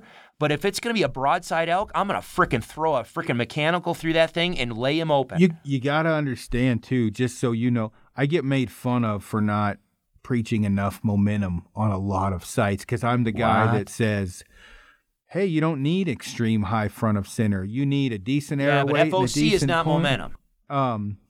Well, they kind of go hand in hand to a certain degree. If you have extreme FOC, you're going to have momentum. Otherwise, you wouldn't. Yeah, within reason. I see. Okay, I see what you're saying. I get. I'm like, hey, just have a fairly heavy arrow that flies good. You're good. There you go. Now, here's the thing. One of the reasons this talk has gone on now is because for so long, speed was the key and not momentum. Correct. Okay? Well, PSC. I shoot for PSC, and PSC's speed kills. Yeah, which speed wounds a lot too. No. Keep going. But no. I mean, for me, for example, when I hunt specific whitetails in Alabama, a lot of times I have a 2-inch wide. This is with a trad bow, a 2-inch wide cutting diameter fixed blade. Yeah. Why is that? Put a big freaking hole in them. Yeah, because I can't shoot a mechanical. So yeah. But there's times. Wait. Why can't you shoot a mechanical?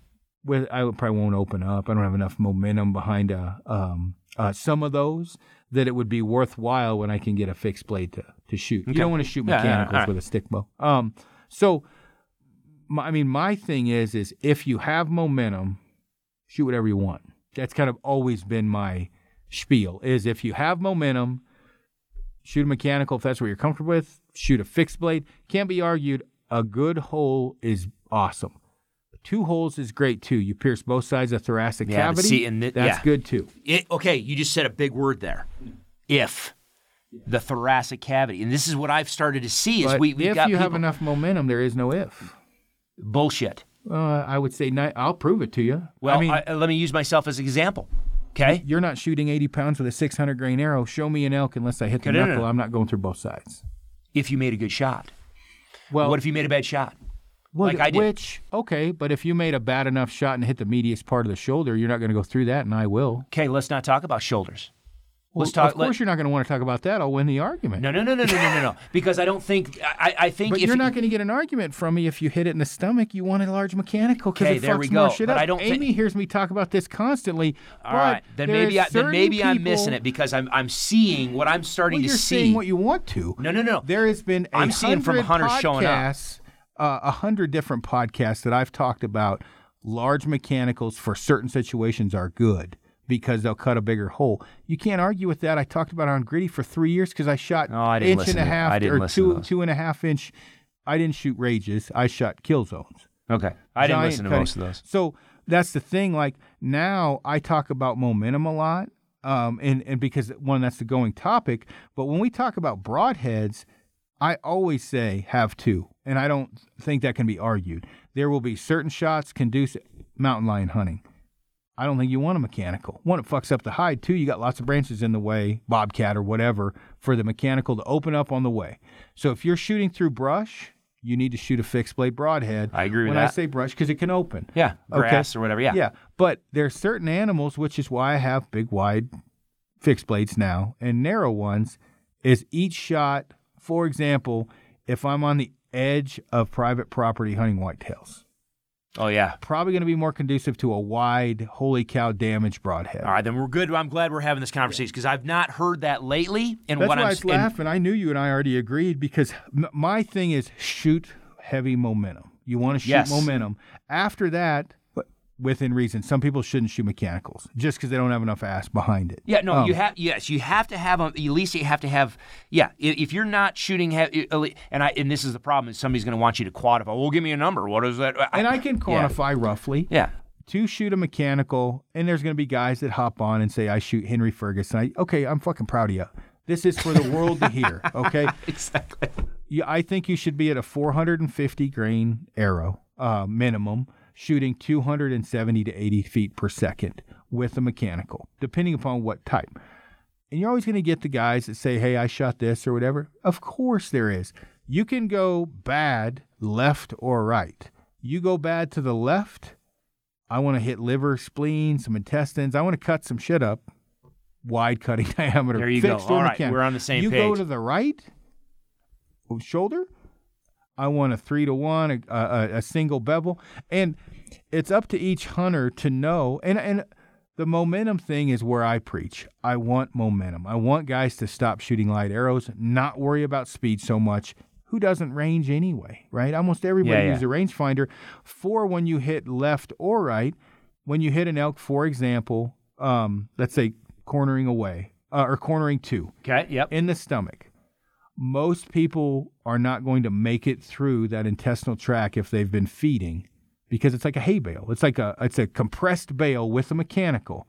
All right, then I have not heard you say it because again, I didn't listen to a lot of the gritty stuff. You probably listened to the ones you wanted to listen to argue, but you and I are the same. No. I listen to the ones that intrigue me, but I just haven't come across it because I'm starting to see hunters show up with me, and I'm seeing them out in the field, and a lot of these guys, and again, I shoot iron wills. I wish, and I flat out said this, I want to see Bill make a mechanical version. I would love to see Bill, with his tolerances and material, give me a freaking giant cutting hole. Even make me something like a Ramcat. Because the thing that I'm seeing is we're getting people that are, I'm not even going to lump people into it. I'm seeing where just because you have maximum penetration is not the end all be all, because you're never but if you guaranteed had a choice, 2 holes. If you had a choice, I would choose more penetration. See, I don't know. Well, because you're not guaranteed an exit hole.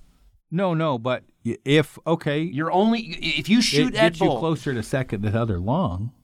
Now, but if you have keep going.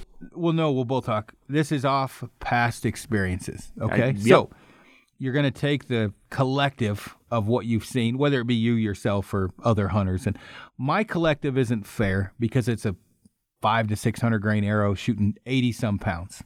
Doesn't really matter what I shoot. Yeah. I'm getting 2 holes or I'm getting 1 big ass hole.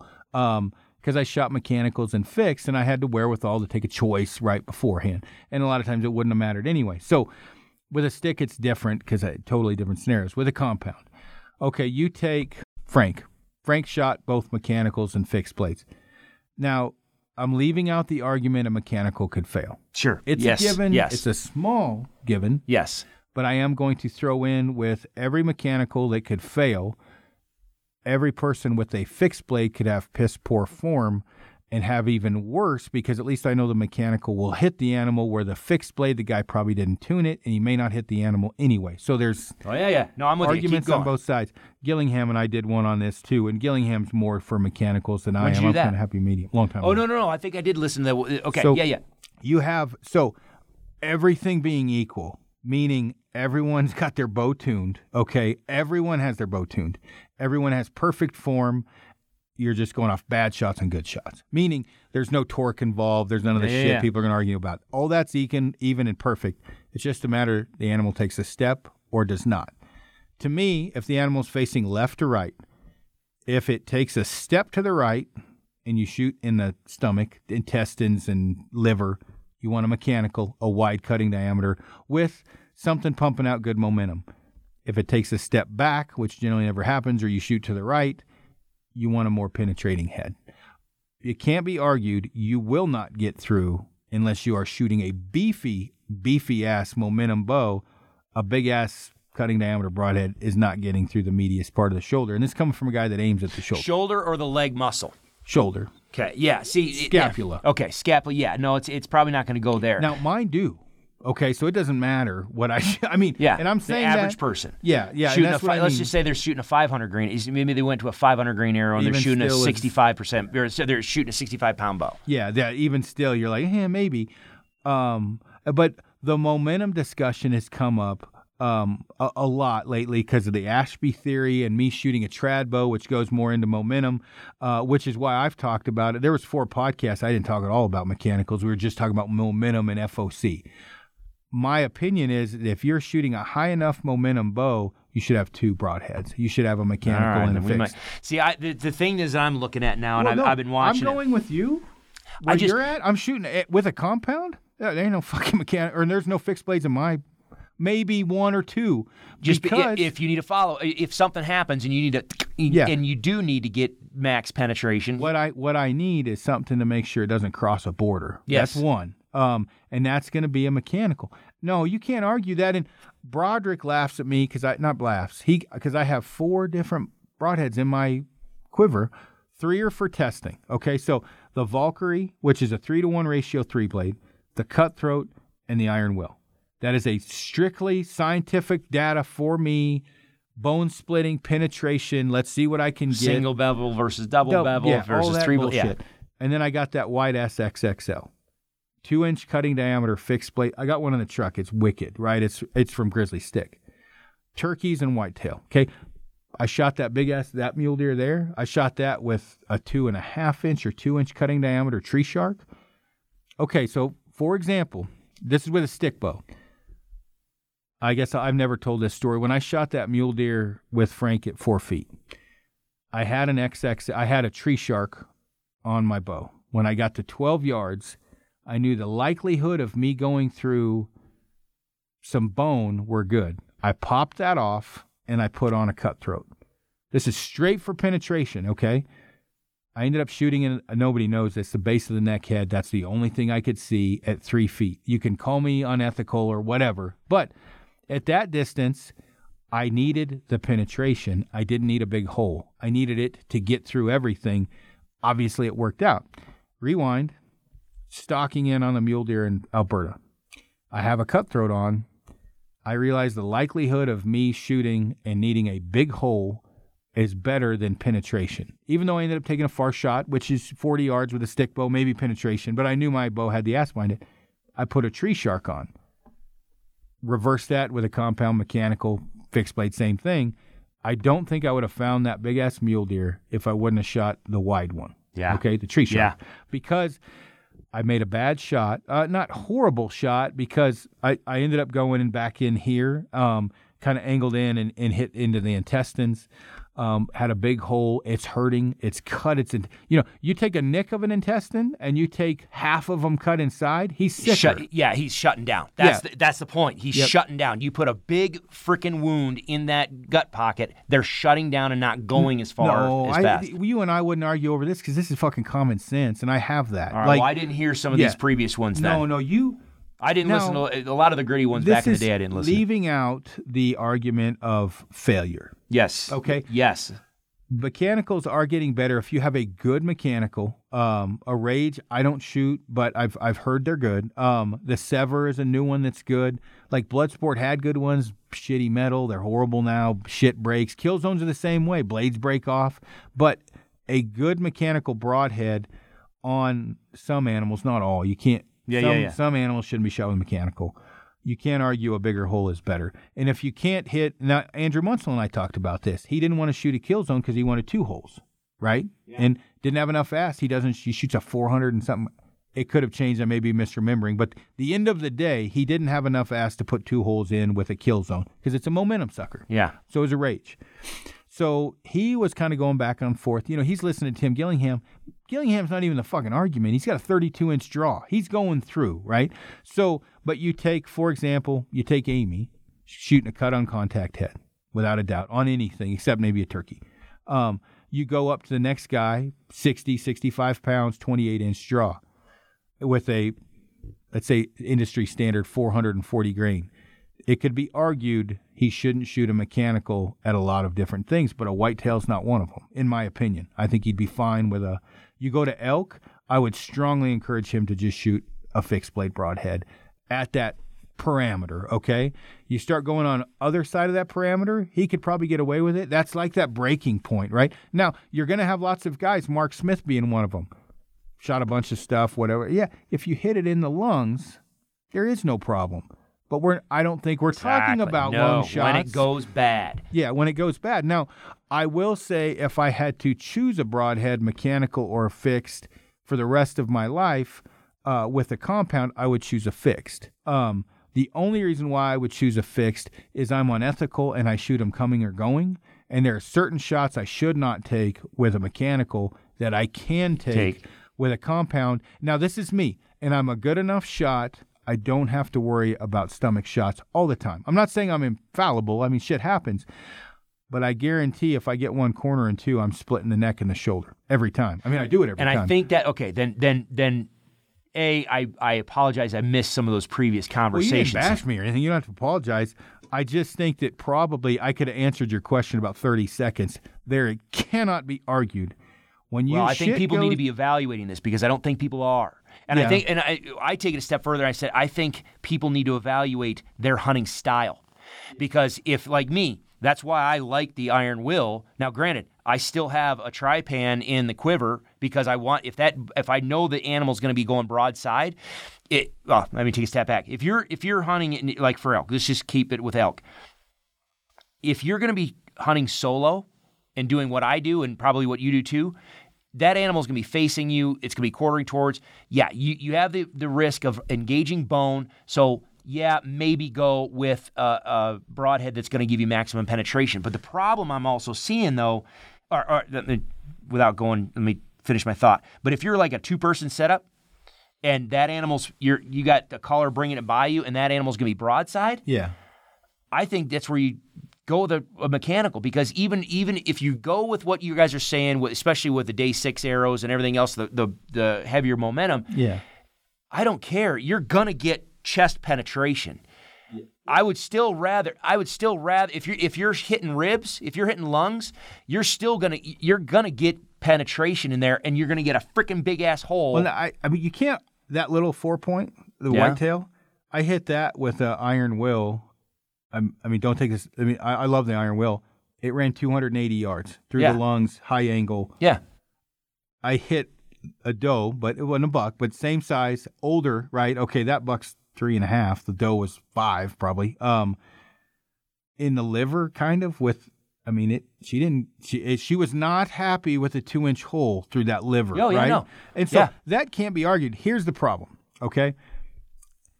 What you're hearing with the momentum thing has got you skewed a little bit, okay? Let's rewind, okay? Back to can't throw in an axe through an animal, the rage days. Most, but most guys are shooting tail light of an arrow. Okay, I'm down mule deer hunting in southern, southwestern Colorado. Got a guy, I'm not asking him what he's shooting or whatever. Anyway, he shoots a rage, straight into the rib. The broadhead opens vertically with the rib concaves a little, arrow bounces out. Okay. Those stories, rewinding, were forever. Watch any TV show. How many, and I don't watch them that much, but in Alabama, my eyes were open. They're aiming center at the whitetail, it seems like. Broadhead barely goes in and they run off. Oh, yeah. They got at least half the arrow hanging out. Okay. You get a lot of that. You're going to get guys to start swaying to preach about momentum, which I'm all for. I think the mechanical fixed blade is kind of an inconsequential moot point for anyone with any common sense. Now, you're going to have guys on one side of the fence, the mechanical's at the end of the fucking world, and you're going to go to hell if you shoot one. Not really, okay? I mean, it's not that big of a deal. My animals on the ground can attest to... Same, exactly. Okay. I've had one not open. Okay, I have. Now, the other thing the people preaching about anti-mechanical need to think about is not everyone can tune a bow, okay? And if a guy's going to go in the field, which all hunters are, and that hunter can't tune a bow, and he shoots a fixed blade, and let's say that fixed blade's any width at all, any fixed blade, but it gets worse as it gets wider. The chance of actually hitting that animal where he's aiming probably reduced by 70%. I mean, just take a guy and have him shoot a broadhead. Go to any archery range and have a guy screw a broadhead on and shoot at the target. He's probably not going to hit it. Where with the mechanical, out to a certain distance, he's going to hit it. I mean, that's why God created mechanicals for shitty tuners. Initially, that was one of the big reasons. And a wider cutting diameter. None of that can be argued. I just want to make sure that people shoot a good amount of momentum and don't focus on speed. If I had a choice between a guy shooting 290, well, I'll do the math, 290 and a 400 grain arrow, and you reduce it to 250, so that's 40, that's 40 feet per second, and it's 3 feet per second per pound, 3 feet per second for every 10 grains. What's that equal up to? He's going to increase. How many times 3 go into 40? 3 goes into 30 10 times. So 33 plus grains. So he's adding that, I think, if I did the math right. Either way, figure it out at home, people. I would rather him shoot the heavier, slower arrow is what I would like. No, I agree with you. The thing I'm seeing is, well, that thing that I've seen a couple bad hits this year, and the one thing that I don't care what broadhead system you're using. I don't care what arrow system. You're never guaranteed a pass-through. You're never guaranteed 2 holes. But you are guaranteed one, the one that's going in. Well, sometimes you're not guaranteed that. Well, no, okay, yeah. But if you hit the animal, then you're guaranteed you've got an entrance hole. The question is what is that entrance hole? What's that entrance hole doing for you? We're only talking now, not as an argument. This is an informational. Yeah. So, yeah, exactly. If you have good momentum, what I just said is out of the question. You're getting an entrance hole, minus the knuckle or off-ball shit. It can't be. I think if someone was going hunting with you, if you invited me to go whitetail hunting with you, and I had a compound, and I'm shooting my normal setup, or let's say I'm shooting 70 pounds, 28.5-inch draw, what I'm probably going to have is 3 mechanicals and 3 iron wills. And why am I going to have both? More than most likely, depending, right? Okay. I can't always choose. If you put me in a specific setup with it's conducive for a buck walking straight in, I'm probably going to shoot an iron will because I will shoot that fucker between the shoulder and the neck. Just like I did this year with mine. Yeah. Yep. Very blood fly. It's insanely lethal. Or else you're going to drop them in the tracks and you catch that. Fine. Yeah. Yep. Okay, reverse that. There is a very good chance I'm going to get a buck coming down a runway from right to left. He might be walking, which argue if that's lethal or illegal or not or ethical or not. He could be walking, or he could be on high alert. He could be chasing does. There's a chance for him to move faster. I'm shooting a mechanical because there's a good chance whether he's going right or left. If I catch him too far forward, I'm probably screwed anyway, unless I have that insane setup I always hunt with for that reason, and it's probably going to wheel a wounded buck and he will not die. But see, I don't. Well, okay, keep going because I agree with you largely, but I think we're undervaluing the benefit of a gargantuan hole, even if you get partial penetration, because you're just creating blood, and it's a hell of a lot easier to track that when you're getting blood on the ground. No, and I'm not going to argue any of that. The only thing I will say is this industry spent too long preaching speed. I agree with that wholeheartedly. And that's why, which I agree with, this whole momentum thing has gone on, and penetration is because the industry preached for so long. I just see the pendulum swinging to where now we've got guys showing up with. And hopefully it'll. I know that's level exact. out, that's right? why I wanted to talk about this because I haven't heard you say that before. And my Frank's apologies. setup is literally identical to mine. He's got either dead meats or those big wide schwackers, and he's got iron wills. Because that's a perfect setup in my opinion. And that's what I saw with a couple archery shots this year where they were shooting a small. It was a fixed blade, cut on contact, small diameter. You know, if you're shooting from a tree stand and it's quartering away from you and you go down in, okay, yeah, you caught gut pocket and that hay bale, but yeah, you got penetration and it went into that liver and into that lungs or whatever. Spleen, all kinds of goodies in there. But it didn't come out the bottom. Yeah. You have no blood trail. All that blood is inside there, and now my tracking job as somebody that's guiding you, you say, oh, I hit one, but I can't find it. Oh, great. Well, and I will say, even with where you're talking about, it's almost inconsequential if there's an exit hole because the intestines plug the hole. Exactly. When you have a small hole, even with a big hole. I've seen the intestines fall out. We had 3.5 feet of intestines hanging out, and eventually it plugged the damn hole. But but usually they don't. Them down. I was going to say, but they don't run very far. Yeah, no. I think if anyone takes anything out of this, don't get wrapped around speed. Get wrapped up around momentum, and what you put on the front of your bow should be conducive to the area, the animal. Take Oregon style. Yes. Oregon's wet, Alabama wet, and again, if you look at my my quiver and my trad bow, it's the same. I've got a broadhead for every situation. I have the ability to tune, and they all hit the same. Now, I will say for like the wide one, most of the time because I got 5-inch chicken feathers, they're grouping at long distances, right? But little wind and everything, that one's not coming out the quiver, right? But closer shots. So this year, I've shot a couple turkeys and a black bear, a couple mule deer, a pile of whitetails. Okay, the high country buck, I didn't shoot the wide broadhead, and I never would have. It was an iron will or a Valkyrie or cutthroat. Now, I shot them both with Valkyries. The reason why is you can see a long ways up high, so the chances of them getting away are. You can watch where they're going to go. You've got some wind, you got some up. I've got bad footing, right? I've got inconsistent potentially form. No different than with a stick bow or with a compound. There's going to be times that one broadhead is more conducive to the other. The things that solves all problems is momentum. That will fix any argument whatsoever, because where the argument comes from is jackwagon shoot low momentum with a mechanical and just not getting anything, right? No, and I'm stuck in the middle of this shit because I agree with everyone. Like, I don't agree with everyone. I'm not on the fence on anything except momentum. That one, or I say on the fence. I'm not on the fence with momentum. You need to have momentum. Mechanicals, I think there's some people that should have them, some shouldn't. There's fixed blades, same thing. It's just how it is. Now, let's run through, believe it or not, I got to pee again.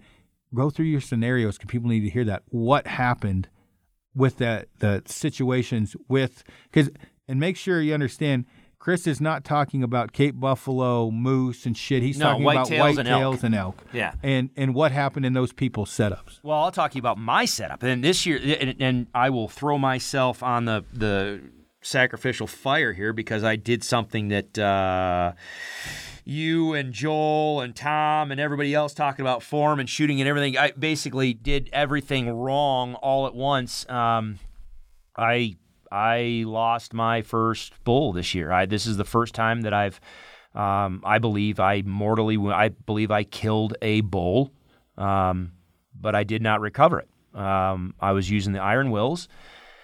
We've been hunting 2 weeks. It's been a grind. It was a tough season. We had opportunity. I had plenty of opportunities, younger age class bulls. I just choose to look for a little bit older age class bull.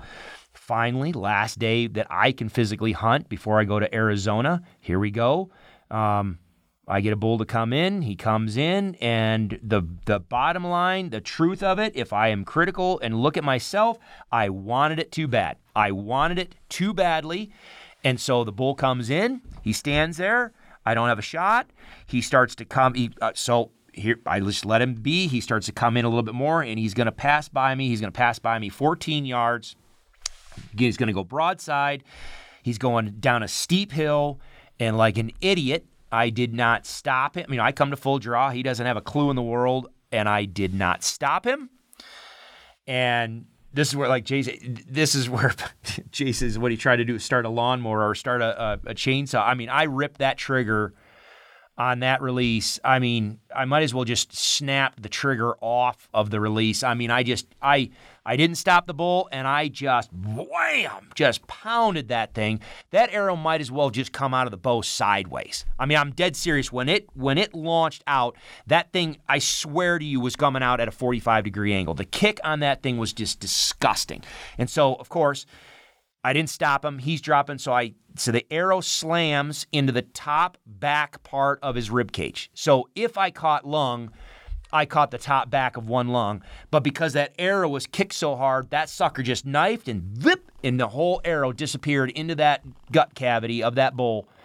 And as soon as it went out, I was like, you got to be freaking kidding me. And down the hill he goes, stands there.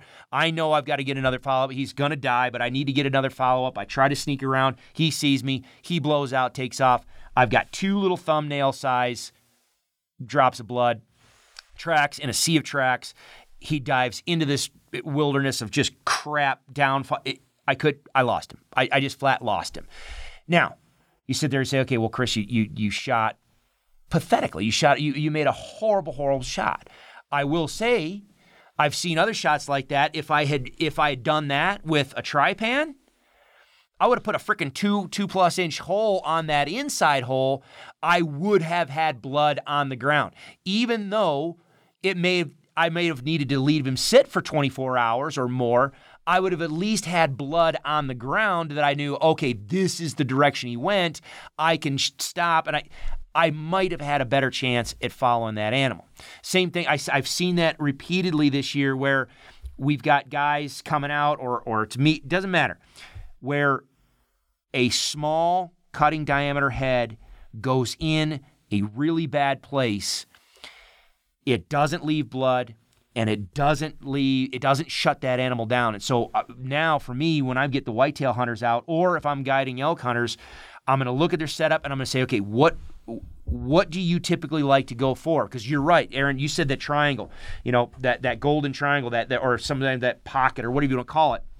If you are the person that likes to hunt and try to get an arrow in the forward part of that chest and that's where you typically shoot, then I think, yes, you have the risk of heavy meat and bone. I think that's where, yes, you on an elk, maybe lean towards a fixed blade that's going to give you maximum penetration. If you're doing that on a whitetail and you're using the system that you're talking about, Aaron, I still think just run a big mechanical. Put a freaking mechanical in there. Here's the thing in it with today's technology, and this is rough numbers, 27.5, 28 inch up, okay?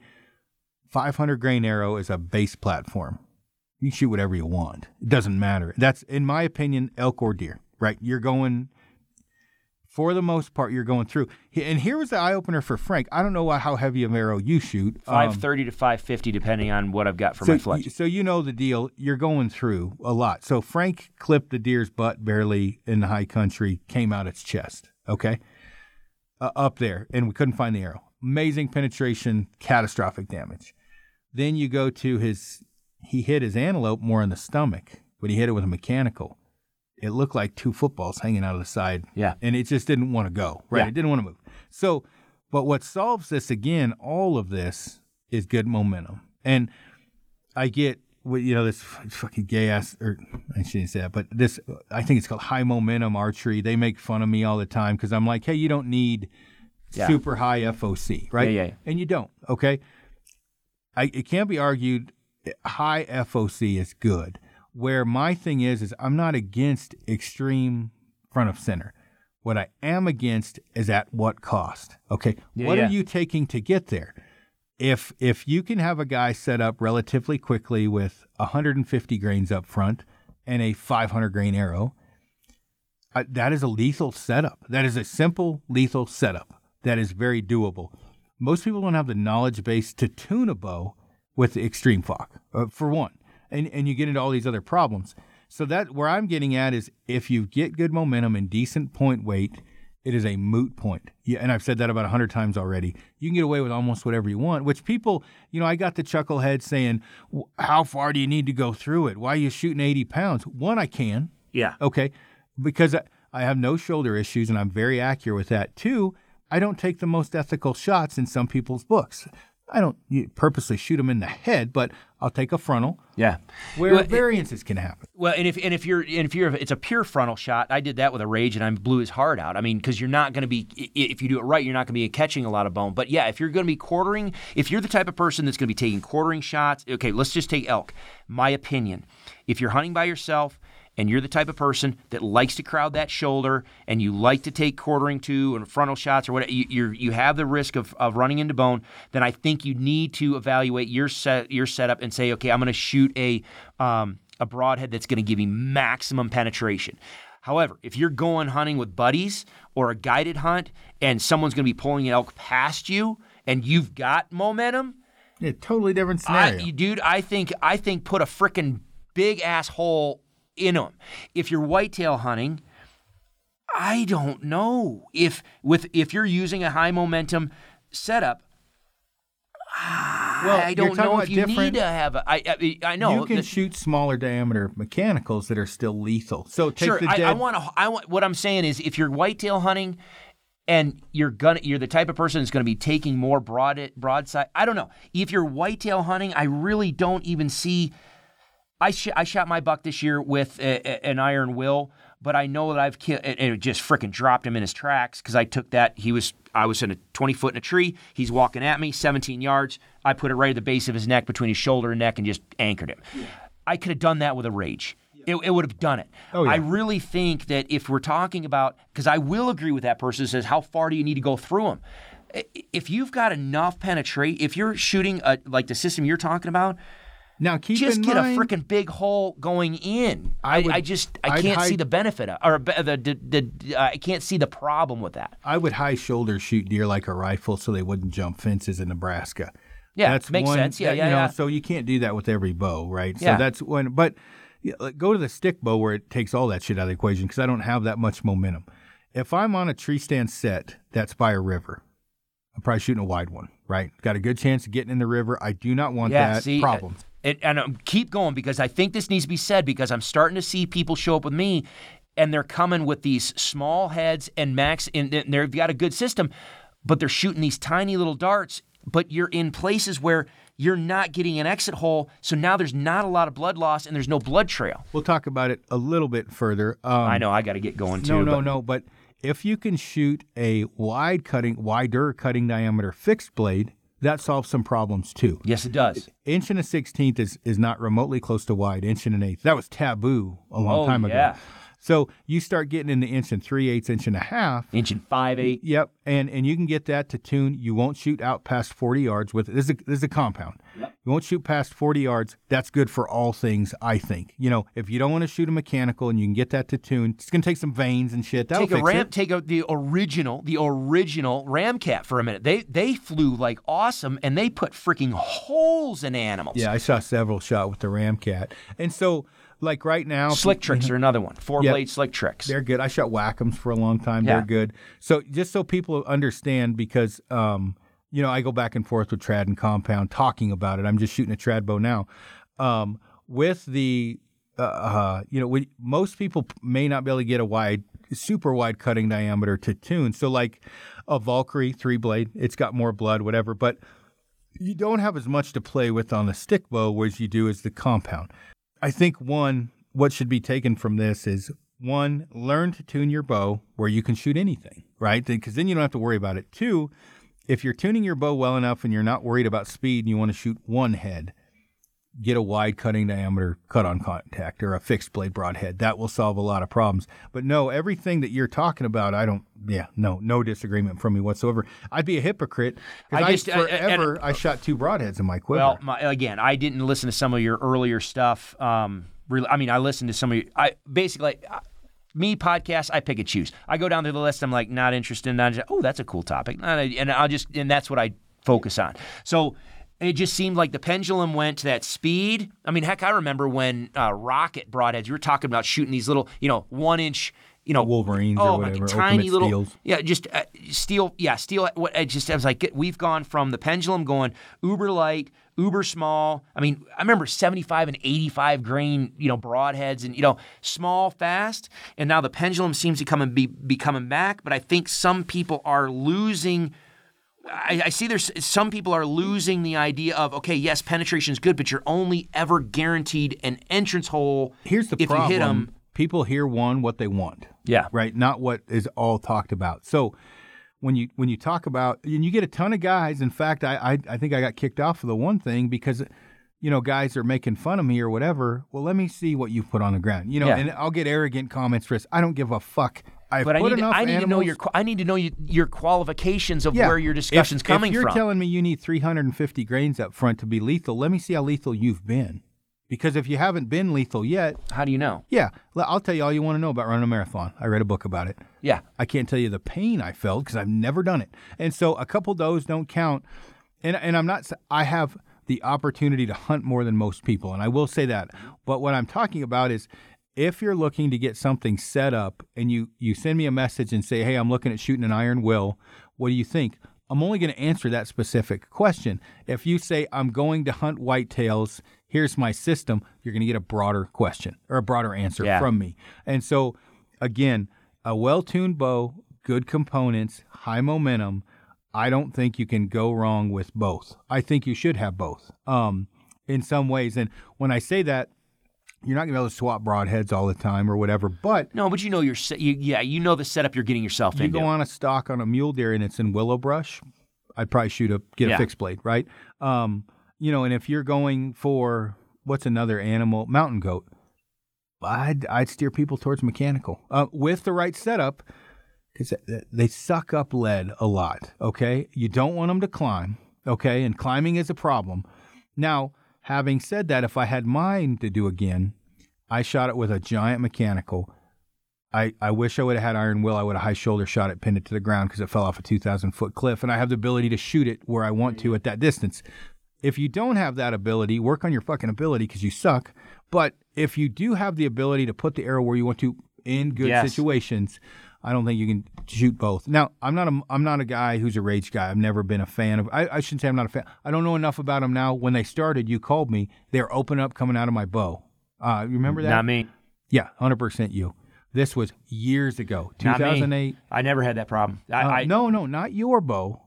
My bow. Oh. This was. I thought you were talking. Yeah. No, not you. You asked me about them. You liked them, and I said I can't shoot them. They open coming out of my bow. Okay. It's like 2008 or something. Yeah.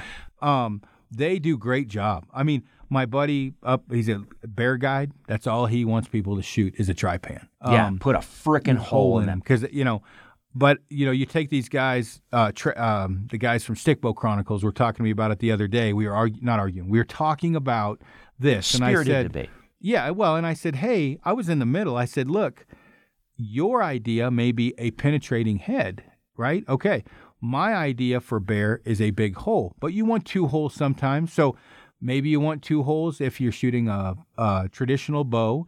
You might want to get maybe not quite as narrow of a cutting diameter, but you want to get through it. You want 2 holes because you may not be able to get 2 with a wider one. You can't argue 2 giant holes with a compound. Oh, well, hell, I've shot a lot of bears with compounds. I don't think I've shot one with a fixed blade. I've shot them all with mechanicals. They're not that tough of an animal as far as a body structure. That's the other thing. Yeah. Learn anatomy. Okay, mountain goat. I was quizzing Amy the other night. It's a constant quiz. Is a mountain goat a thick-skinned or a thin-skinned animal? I consider them thin. Very thin. You can poke a fucking pencil through them. So now, are they a tough-ass animal? One of the toughest. Fuck yes. Yeah. Excuse me. Well, here's the thing. Do you go? What will put kryptonite on something?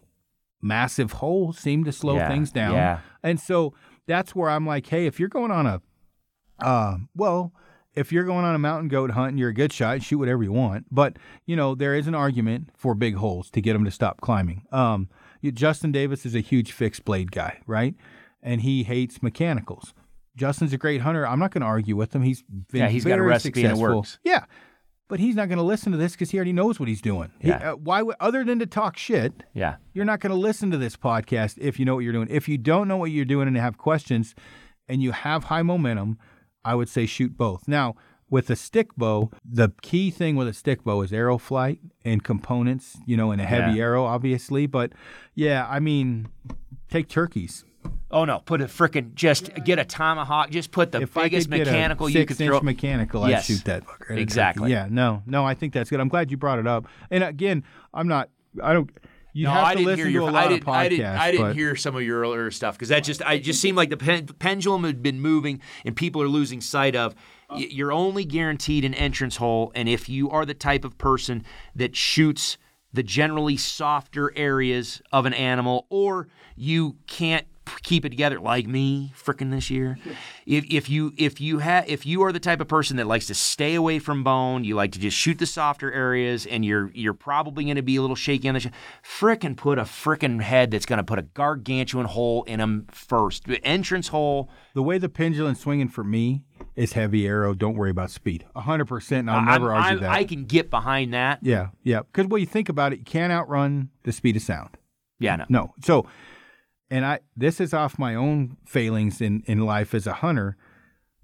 A quieter bow trumps a speed bow. I don't think that can be argued with anybody that's actually killed anything. Now, misranging is different. That's the qualification. And so, if you practice ranging, or if you're a rangefinder baby, you generally don't take a shot without it. I would prefer a quiet bow with a most people are. I range a lot of shit with my stick bow. So no, I think that's all good. But yeah, we are at 3 hours and 36 minutes, so we should probably get off. I've got the seminar at 4, so I probably ought to get the heck out of Dodge and get over there. But. Okay, cool. Well, man, I appreciate you coming on. That was a good podcast. Well, yeah, I don't know. It was all over the friggin' place. Maybe people enjoy it. I don't know. I just enjoy getting out here and catching up with you and rambling with you. So anytime. I'm gonna go drink some caffeine and shoot my bow. Jeez, frickin' Pete, how much frickin' dude, how big is that thing? Is that a 2-liter? Yeah. You've gone through how many did you? I drank one of them. So I drink 120 ounces a day of water. Okay, so you know those guys that are talking about how much penetration do you need? How much hydration do you need? If you're pissing 27 times a day. Have you ever read about it? Super hydration? Hydrating. Yeah, Read about it. I think it's overrated. Doctors are fucking retarded. Fuck those guys. You should have to piss every 45 minutes to an hour. That's about how often I peed. I've peed 3 times. We've been on 3 hours. Well, most of the planet is underhydrated. All right, how much of your body is water? Not nearly as much as yours. 65% of your body is water. So no, yours is 85. So, we've established that. Here's the thing. I went and got tested for my test replacement. I'm one of the only people that ever got tested at a good hydration level when I went in and got tested. I know that I'm mostly dehydrated. Well, that's most the of the thing. time. Like, I'm not saying what I'm doing everyone should do, but you can't deny the fact as far as physically, there's it's no working good for me. Unless you get water poisoning. Water under the brain. You don't. There's no downside to just drinking lots of caveat to that. You water. have to take in electrolytes. You can flush electrolytes out of the system. You got to take in that. And for me, one of it's my gallbladder. I'm trying to get rid of. I have gallbladder stones, and I'm getting rid of them naturally. Yeah. So that's one of them. And two, I just feel better. The strongest energy drink you can possibly buy is water for strength. More hydrated muscle is a stronger muscle. So I started 6-8 years ago drinking 100 ounces a day, and I drink it every day. So see, when I'm in elk season, I usually I'm just going through it. I mean, I do. It's just interesting how I'm different out in the field during elk season than I am at home. Yeah. Well, again, there is downsides to it. I need water all the time. Like in the high country, I go through a lot of water because I'm just used to it, and I get really cracked lips, which I never get ever. I never get dry contacts. Never. Get up there and I start getting dehydrated, it's a problem. But no, people give me shit about drinking water, but then you've drinking in 3.5 hours 2 Monsters, which are a dehydrating, they're a diuretic. Yeah, see, I'm trying to balance this table out. Is what I'm trying to do. No water, just Monster. All right, thanks for tuning in, everybody.